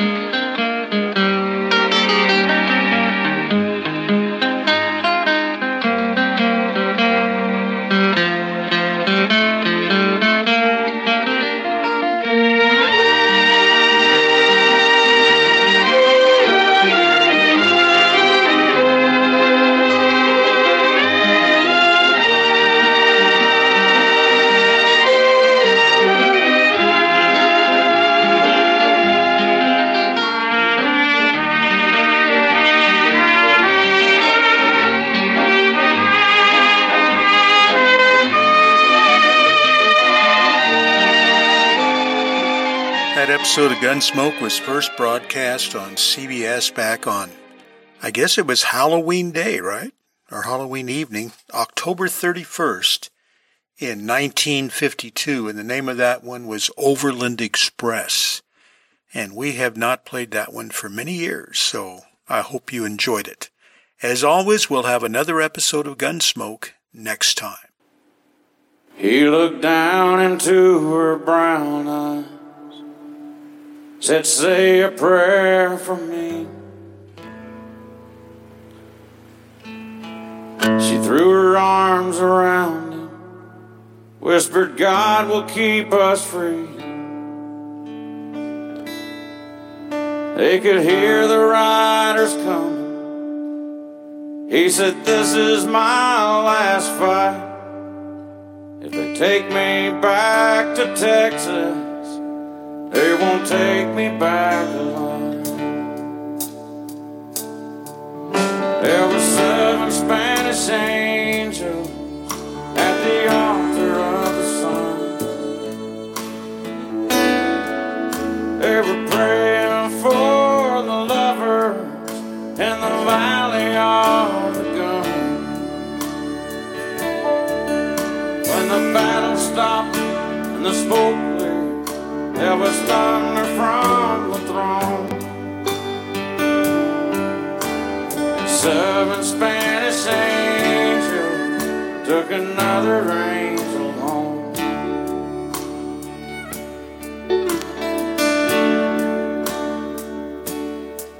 She reached down and picked the gun up that lay smoking in his hand.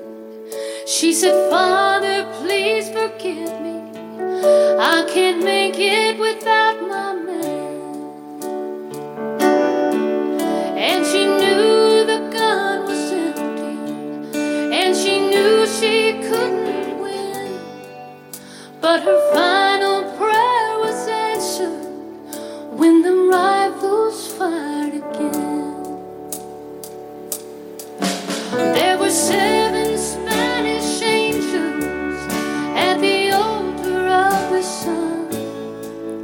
They were praying for the lovers in the valley of the gun.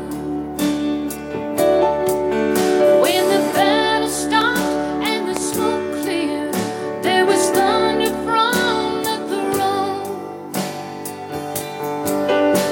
And 7 Spanish angels took another angel home. 7 Spanish angels at the altar of the sun.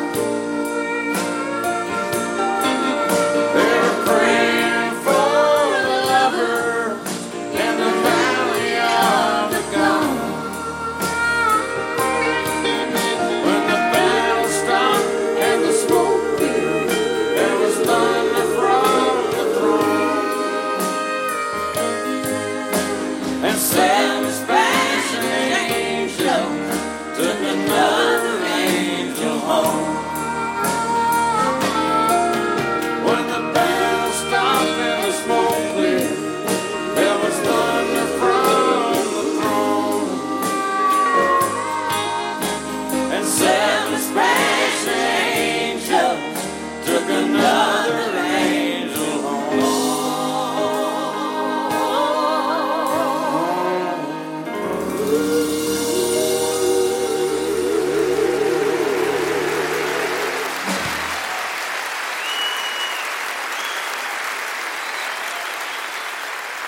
Alison Krauss and Jamie Johnson singing just a beautiful, beautiful tune entitled Seven Spanish Angels. That recording was done as a tribute to Willie Nelson in Washington, D.C. a couple years back. Will, I see Chester is waving frantically, trying to tell me that we're all out of time. So I guess with that, I will pick up all of the shows and carry them back into the vault.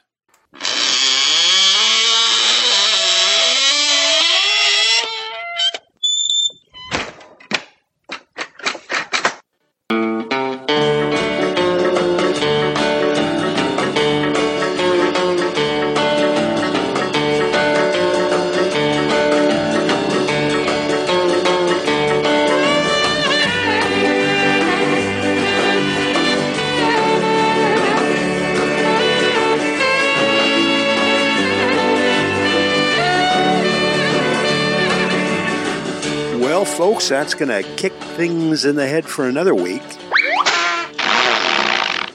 We will be back. So don't worry about it. We'll have another new slate of shows and some more good music and some stories and reminiscing. We'll do it again real soon, I promise. All right, everybody, this is Bob Brose. I am so glad you stopped by, and I am so glad you met me.